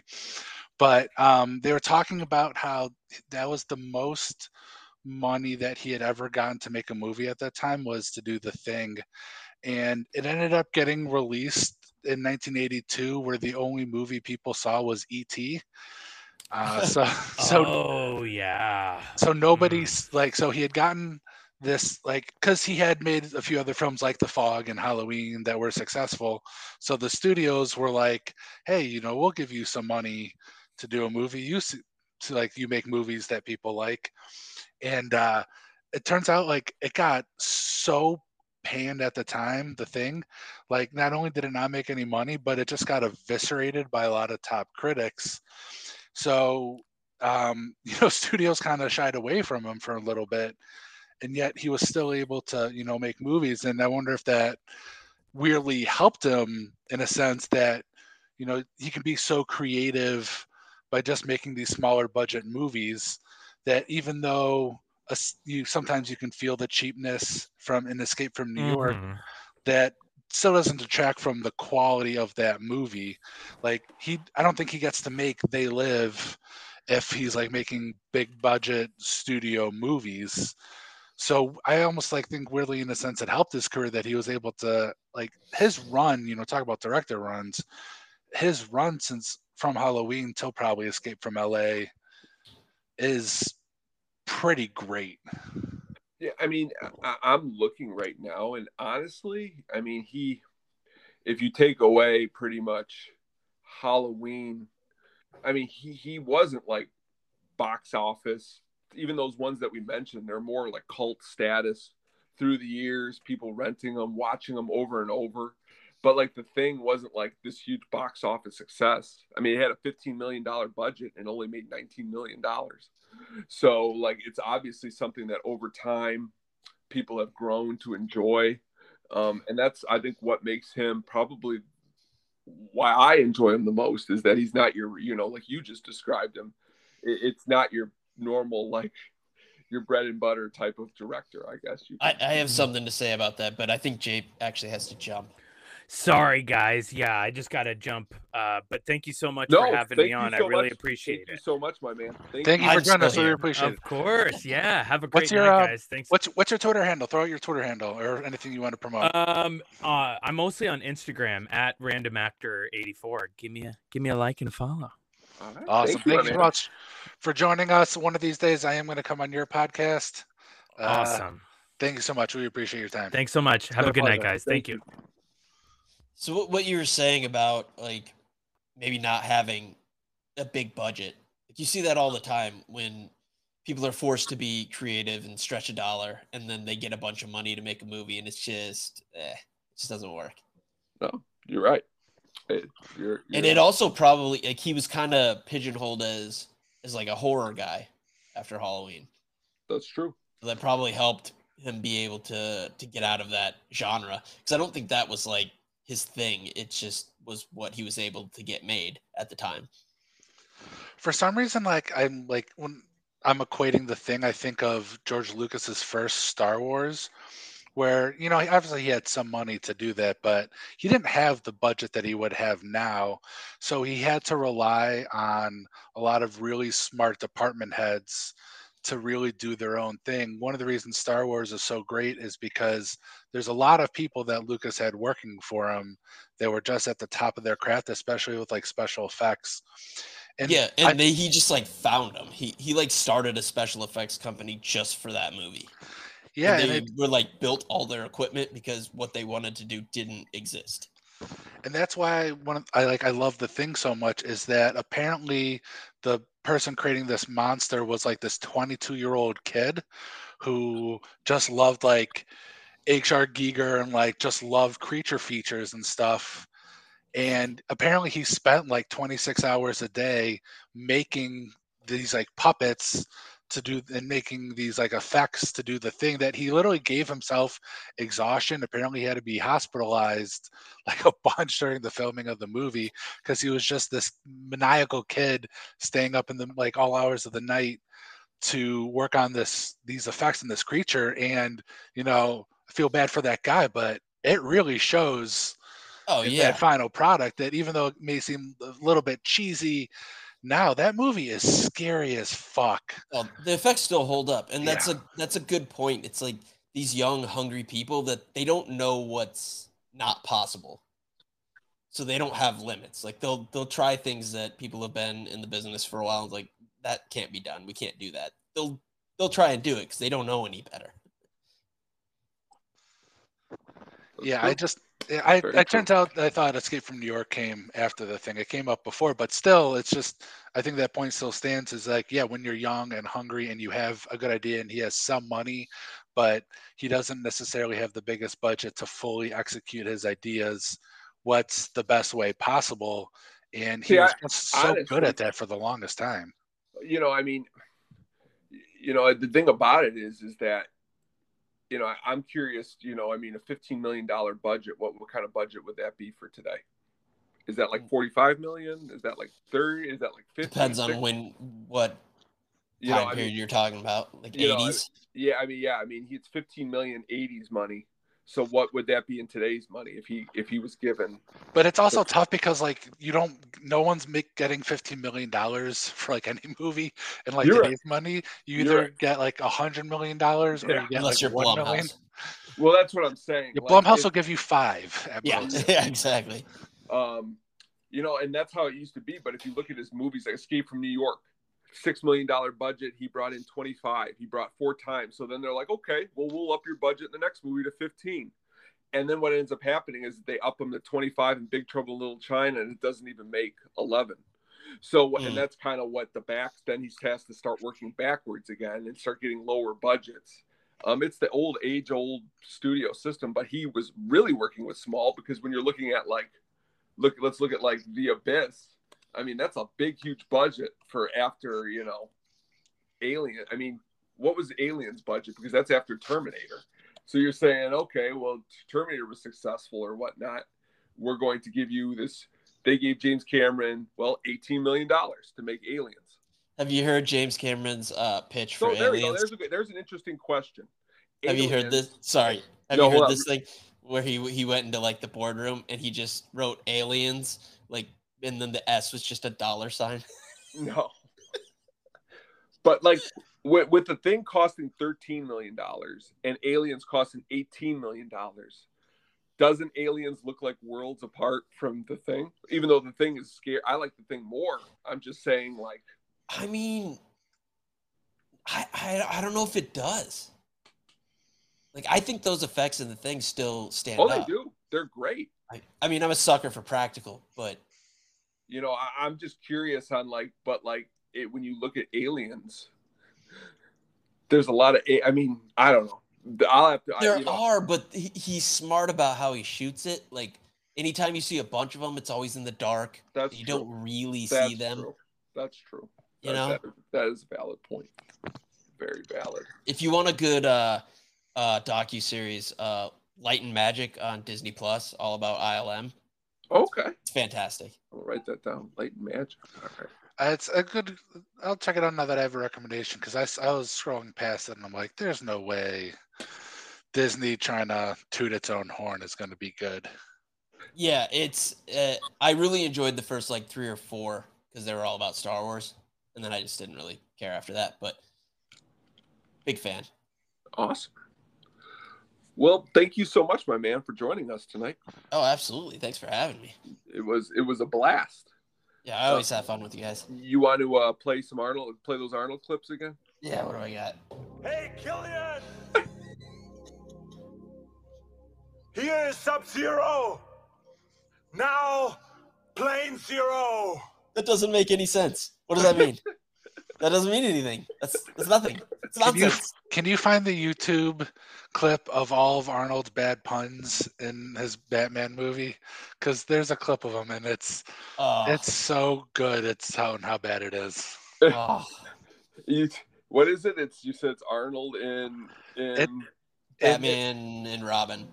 Yeah, whatever that Batman. The Clooney one. It's just a clip of all of his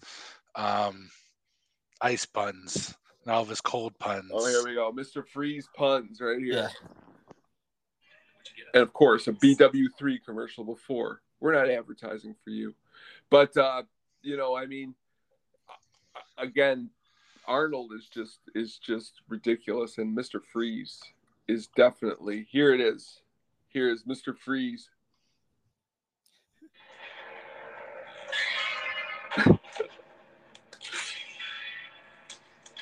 I don't know why at the beginning of this they got him putting on the outfit.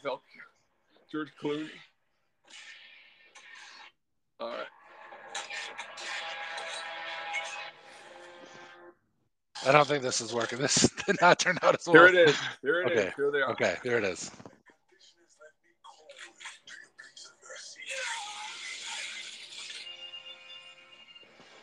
In this universe, there's only one absolute. Everything freezes. Man, Arnold had had The such Ice Age one's my favorite. Arnold had such a good ability to like pick the best scripts with some of the best directors. I don't know how he did it. Like, He's got a business mind. He's so smart. Like, obviously the ability to work with Cameron 3 times, and then work with Verhoeven during his good stretch, and work with John McTiernan. He's an actor too. Like, I've said it before, but like, I don't think he gets the credit because he's got that accent, and it's hard to take him seriously sometimes. But he's got some acting chops. That dude is just so charismatic. He's so good. That too. Well, thank you again, Hans. Yeah, man, this was awesome. All right, come back anytime you have me. Definitely. What is? You want to give out your Twitter handle? My personal is @BastardHans. Our show, Action Movie Book Club, is @Action Movie BC on Twitter and Action Movie Book Club on Instagram. Our website, actionmoviebookclub.com. John Wick episode, guys. Oh yeah, I just put that out today. John Wick. Oh man, I usually JP's the actor, so he usually gets the meaty scene reads. And he gave me the I'm back one. I like rehearsed it beforehand. Like I took it so seriously, and not to toot my own horn, but I murdered it. Very awesome. Thank you so much for coming on. We really appreciate it. I am going to hound you to be on your podcast. Yeah, you guys are welcome anytime. Come up with a movie, and if we haven't done, dude, I did, and then you ghosted me. Wait, what did you come up with? The Dark Knight. I thought I said that was good. Yeah, now we got to do it. Yeah, let's do it. We're gonna do it. Okay. I'm glad that got solved. I have the attention span of like I'm like a dog. Like if that's me too. If something's in front of me and like this is the greatest thing ever, but if it's not right in front of my face, I forget it exists. Adam actually has been calling me every night crying about this, so you got to get him on there, please. Please. The only Nolan Batman we've done is the third one, and it's really just an hour and a half of me doing a terrible Bane impression. When he's going to be on the show, I'm going to knock at your front door dressed as Batman. It's going to be really crazy, so be ready. Well, we do video, so we can capture it all. Awesome. Take care, my man. We'll talk to you soon. Take care, man. Thank you. You guys. Later. Bye. All right. Technical difficulties aside, which no one will ever know because Tony's a master editor. I hope so tonight. I hope we have it all. But we wanted to end this podcast talking about 2 newish movies that Tony and I saw. One of which we mentioned on the podcast, which was Everything Everywhere All at Once. And then also wanted to discuss, and probably was perfect for our guests, Nicolas Cage's latest, The Unbearable Weight of Massive Talent. Which one do you want to talk about first? We'll go Everything Everywhere All at Once. All right. Everything Everywhere All at Once is a 2022 film directing tandem that call themselves the Daniels. They also did Swiss Army Man, which I couldn't get through because there's too much farting corpses. Starring Michelle Yeoh. What did you think of the movie? I thought it was really good. I thought it was really original. I mean, these aren't generally these aren't my favorite type of movies. So for me to be interested in the first place, but I watched her on a talk show when she did this movie, and I liked what I saw, so I thought I'd give it a chance. I liked it though. It's produced by the Russo brothers, which is interesting. I was unaware that they produced it. If you don't know what it is, it's Michelle Yeoh plays this. She's a struggling immigrant. She owns a laundromat. Her marriage starts to fall apart. She kind of has a not so great relationship with her teenage daughter, and is getting audited. An auditor played by Jamie Lee Curtis. And then when she's in the audit, strange things start happening. Her husband tells her that he's a different person, that he's from a different multiverse. and it kind of kicks off this whole multiversal story where at the beginning there's a lot of elements of the Matrix. I don't know if you felt that, but Michelle Yeoh's character essentially like has to become the one. Yes. And she starts to see these different like she has to pull these skills from different multiversal versions of herself. So as we mentioned in the podcast, one of those versions is martial arts, where in a different, every decision has a different reaction and sets her off on a different path. And in one of these timelines, you see her, she breaks off and she becomes this huge movie star and becomes a huge action star. And because she became an action star, she like knows Kung Fu. So then she like learns Kung Fu. And it's all done with the style of the Daniels. You can definitely tell they have humor. Like there are fart jokes in it. There's a scene where people try to stick things up their butt. And I really like movies that have like these different style to it. Like they really shine through. But as I was, I texted you, one of my main problems is that the entire first act is basically an exposition dump. Yeah. Because there's so many rules to this world, they have to set up the different universes. They have to set up like what they call verse jumping.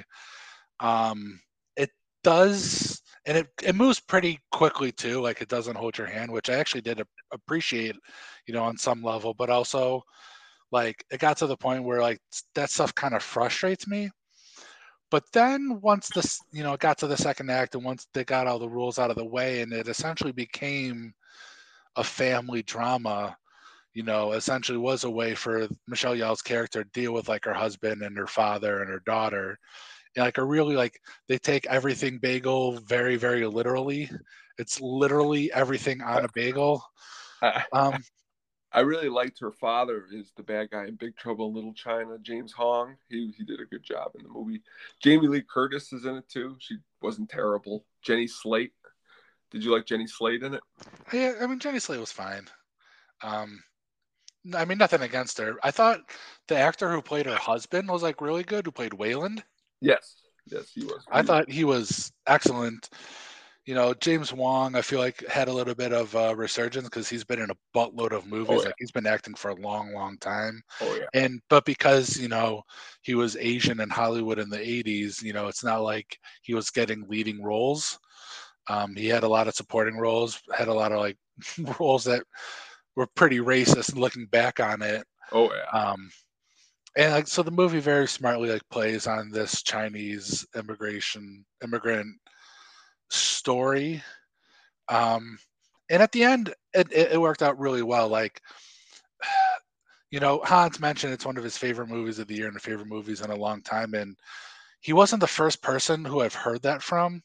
Oh, I've heard quite a few. Yeah, and I think you've talked about this too, where when a movie's built up as like being super amazing, I know. It's like not gonna necessarily live up to it. Yeah. But then there's like it's a catch-22 because I don't think you or I would have like seen this movie if we didn't hear a lot of people say. No. Like I wish this movie like was just a movie I discovered on my own. Like I wish like it was one of those things where, oh, I like Swiss Army Man and these guys did a new movie. I'll check it out. So I do admit I came in with a little bit of baggage on that too.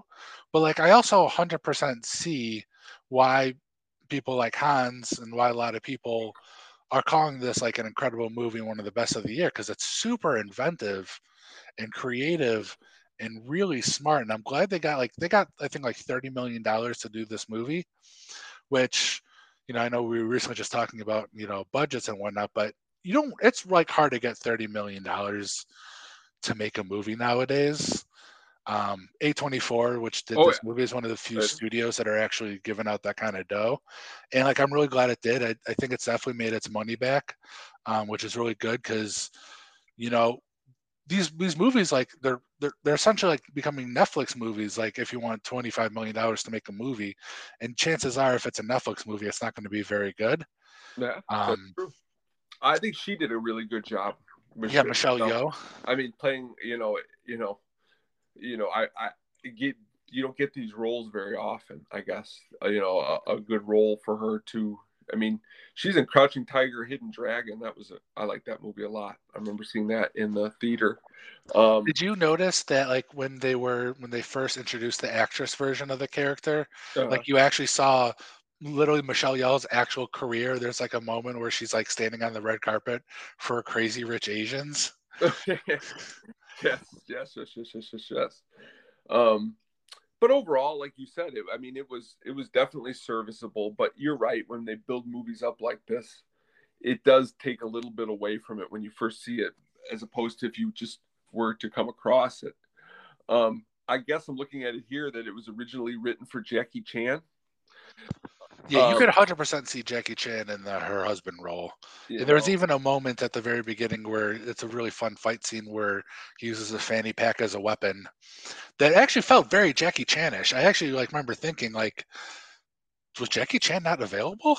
Well, he actually might have turned it down, but he did a great job too, that guy. But it definitely felt Jackie Chan-ish. So, what did you feel about the next movie we're going to talk about? Yeah, the next movie is the Unbearable Weight of Massive Talent. Who directed this? Let me pull that up. Tom Gormican is his name. It doesn't look like he's done anything of. So it definitely plays upon the career of Nicolas Cage. Like, not only do they watch Nicolas Cage movies in it, I mean, Nicolas Cage is playing himself. But there's also some really fun references. Like, they make a "not the bees" joke at the very end, which I quite enjoyed. Oh yeah. But the movie is also like purposefully meta, and sometimes it didn't always work well. Like, I think the main through line is one to me is its weakest part of, like, so Nicolas Cage gets invited to a weekend to stay with this like super rich guy in Spain, played by Pedro Pascal, and then early on it's revealed that he's like a drug kingpin. That's why he's like super rich and why he can afford to pay for Nicolas Cage to come to his like birthday party. So there's this through line throughout the entire movie of like this guy's a drug kingpin, like keeping a kidnapped girl in his house.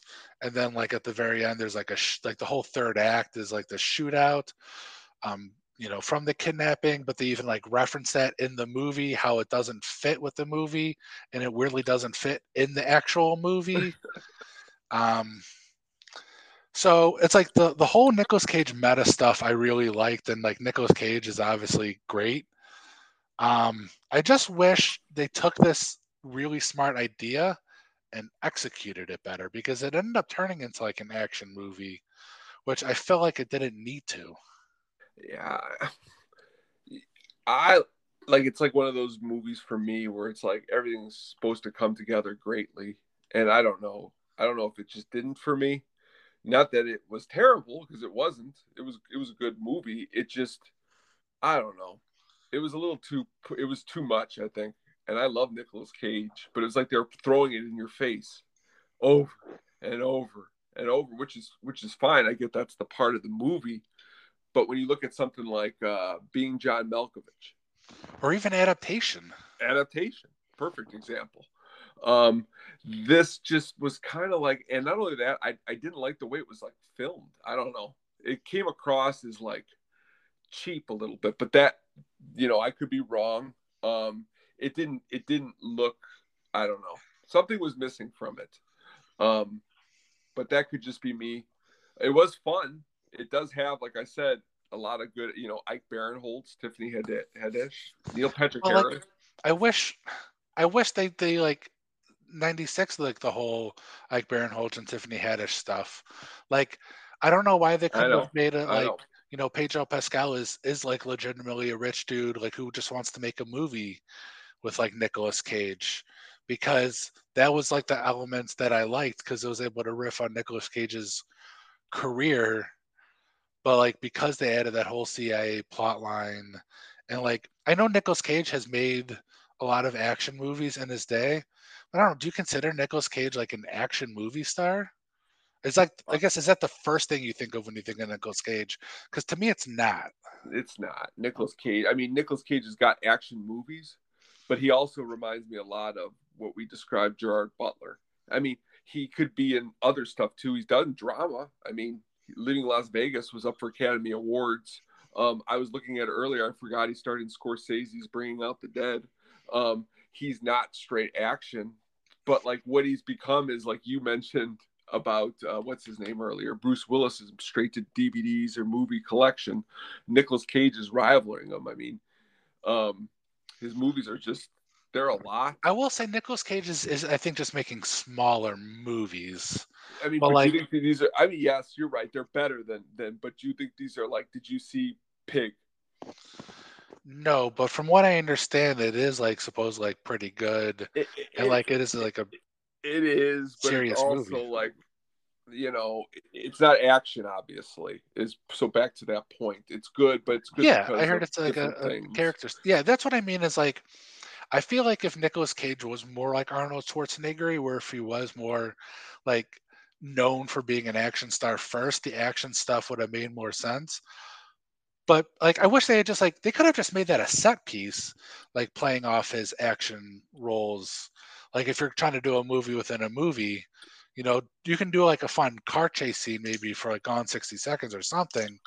But I just didn't like how it devolved into an action movie, and especially didn't help when the movie itself commented on how it was a bad idea.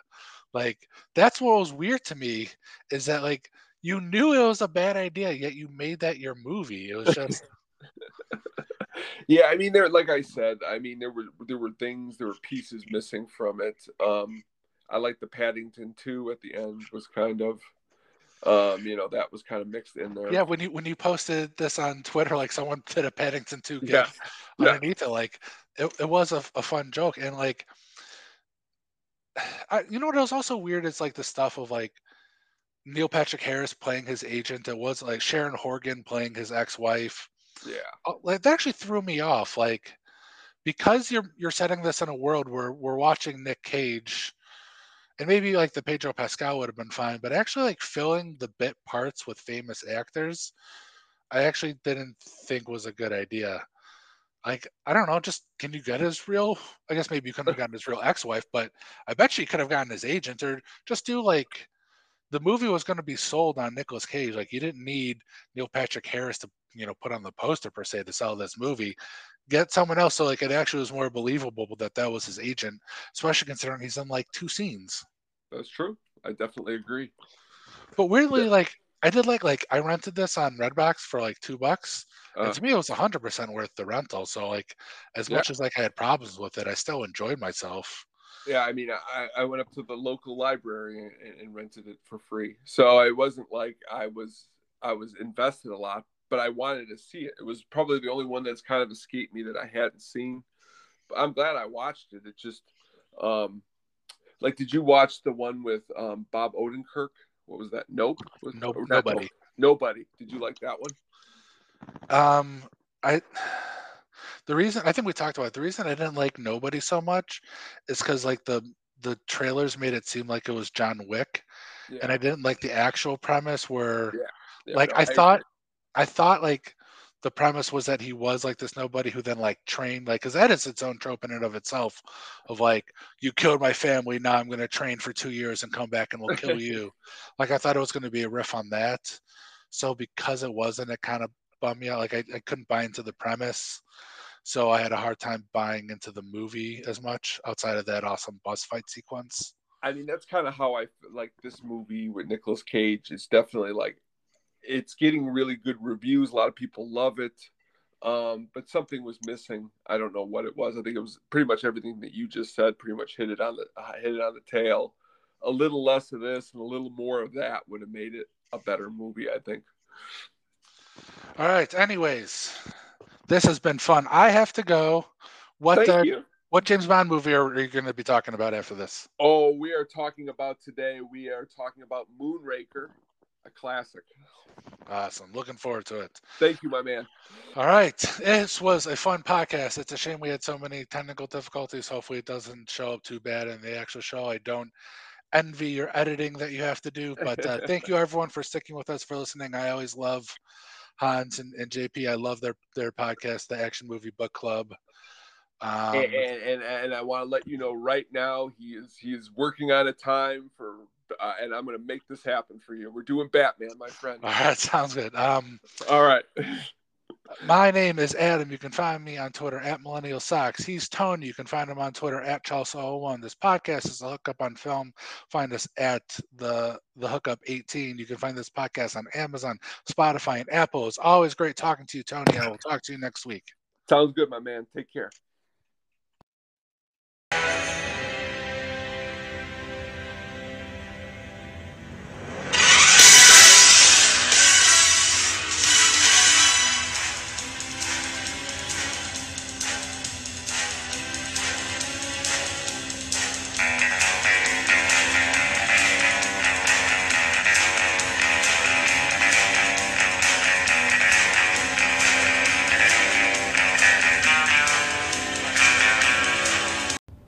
All right. Welcome to our James Bond segment for today. Got some good stuff. We've got two films today that we took a look at and watched. The very first one was Moonraker, a 1979 production. Amazing, amazing movie. Louis Gilbert directed it. This one actually... when I was young, I saw the name and I saw Bond was in space. And generally when Jason goes to space or Critters or Leprechauns or generally any film goes to space, that usually means that they've run out of ideas. But in this particular movie, I think it really hit the nail on for what they were doing. It's an amazing science fiction action movie. Also starring Louise Childs, Michael Lonsdale, Richard Kiel is back as Jaws. Louise Childs, really quick, before I started watching this movie, I looked her up, and she is in Creepshow 2 in the last segment. Hey, lady, thanks. Thanks for the ride. Did not know she was in this until I started watching it. Really, really, again, awesome, awesome movie. I really enjoyed a lot of the visuals. What it is Bond investigates the theft of a space shuttle's leading him to Hugo Drax. That is who is played by Michael Lonsdale. Amazing character. I enjoyed him a lot in this movie. Again, he investigates the theft of a space shuttle. The owner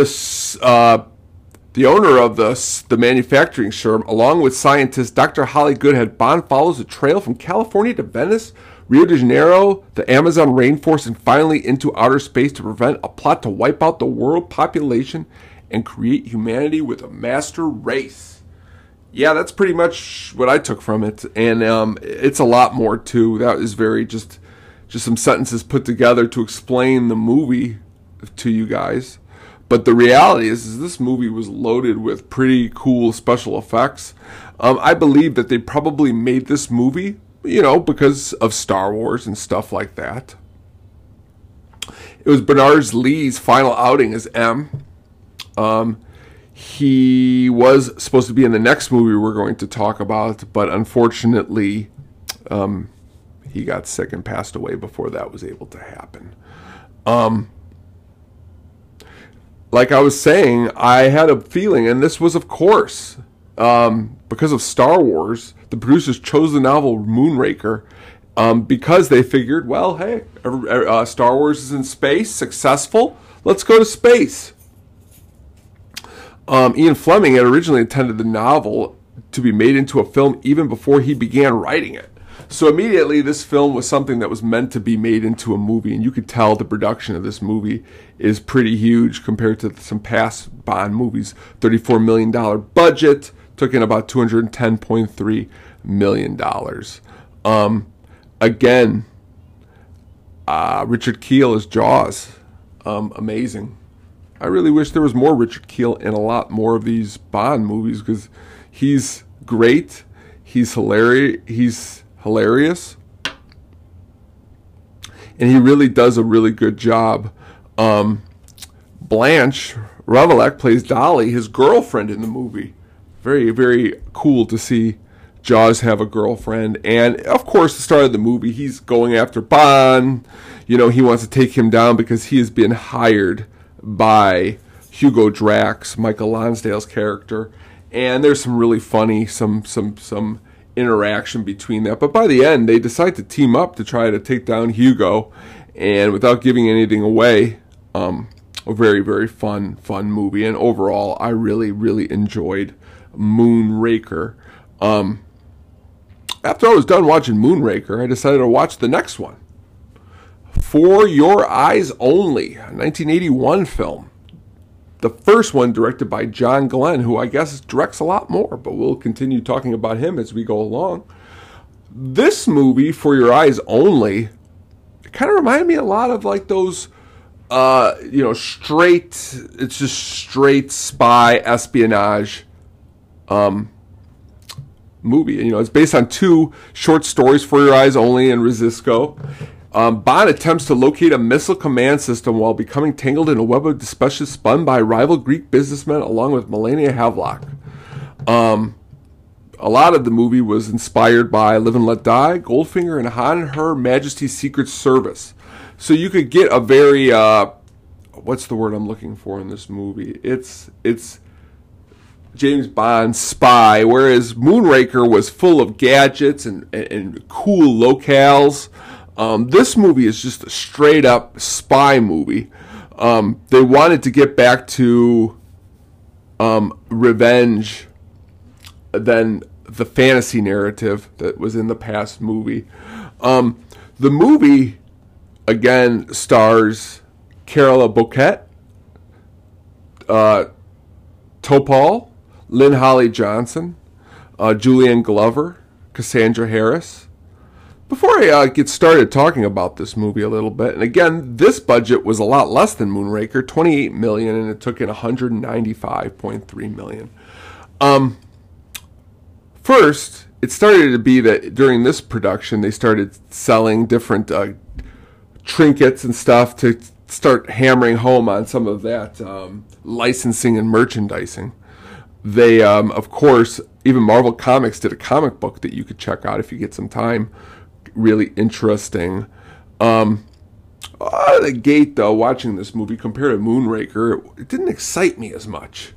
Some contemporary reviews call it too long and pretty boring between the stunts. Although the stunts are of high quality. That was said by a reviewer. I can't imagine that, I don't understand. Well, I mean, you can only get so big. It's like recording an album that you would want to not. I mean, this movie is still a good movie by all respects. It just didn't hit me the way Moonraker hit me. It seemed a little bit, I use the words meat and potatoes. I wasn't a huge fan of the cast, to be honest with you. Carol Bouquet, I don't think did as good of a job as Louise did in Moonraker. I mean, you're expecting when you make movies and sequels, you're expecting a little bit of a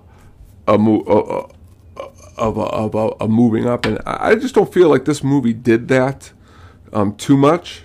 But again, in staying with the plot, it was exciting. There's some very cool visuals at the end. There's some mountain scenes on the side of a cliff that kind of remind me a little bit of some cliffhanger type of stuff, some pre-cliffhanger. It just, again, not bad, worth watching in this series. Again, I do believe that as you're watching these James Bond movies, as I'm watching Roger Moore, I'm beginning to appreciate him more and more in these movies. I used to be a guy who just thought it was Sean Connery was the best James Bond. But now after watching some of these last movies, especially Moonraker, Live and Let Die, these ones where he takes off in these different locales, I really definitely enjoy it. Next week, we will be I think we're wrapping up Roger Moore. And we also got, not really part of the series, but also, I guess Sean Connery makes a return to a film, and we'll check that out. So thank you so much for joining us for our little James Bond segment. Well, that hit the spot. Wow, what a great show tonight. Thank you so much again to Action Book Movie Club, Hans and JP, for joining us. Really, really, really great time. Again, thank you to my co-host, Adam, every week. Such an awesome, awesome experience. A couple things really quick before we end up, unfortunately, having to go. I'll be back. But don't worry, we will be back, and we always thank you very much for joining us. A couple things really quick. A movie that takes place on water that was not said that I enjoyed the last couple years ago. Blake Lively was in The Shallows. It was a very good shot, excellent. I really enjoyed that movie. So if you get a chance, check that movie out. On to Billy Bob Thornton. A couple movies of his that we did not bring up that are always awesome if you want to go back and check out is Sam Raimi's A Simple Plan, where earlier we talked about him and Bill Paxton teaming up. This is another film where he teams up with Bill Paxton. Really, really awesome. Bridget Fonda. Really, really great movie. Lumbergh is in it. The great Gary Cole from Office Space. Really worth checking out. Another one he was really good in a couple years ago. It came out. It's called Whiskey Tango Foxtrot with Tina Fey. It's a little bit of a comedy, a little bit of a drama. I enjoyed this movie quite a bit. He was great as a general, playing, of course, what he usually plays, the same type of character, but still a great movie. Definitely worth checking out. You always trust me. You always could trust us, trust me. Absolutely. This time you can count on me. All right, and really quick to wrap up on John Carpenter. Awesome expose on him. We covered a lot. Some movies that we did not talk about. Starman, a really awesome early 80s sci-fi movie with Jeff Bridges and Karen Allen. If you have seen Midnight Special with Michael Shannon, this movie kind of gives off those same vibes. Definitely worth going back and checking out Jeff Bridges in Starman. And a personal favorite that is closely near to my heart is Stephen King's Christine, a really classic tale about a car that unfortunately wants to get rid of people. When I had a car in high school, I named it Christine because it kept breaking down. And one time when I was going down a hill, the car seemed to die out, so I was thinking it was trying to take me, but no, it's not true. Yeah, it did not take me. I cannot. You used to be somebody I could trust. But I am still here, so that's good. Absolutely, this time you can count on me. So always, thank you so much again for joining us, and again, thank you so much for the Action Book Movie Club for joining us, Hans and JP. We will always. I'll be back. We'll be back. And we will see you again next week. We are the Hookup on Film. Hasta la vista, baby. And we thank you so much for joining us. Goodbye. Have a good week.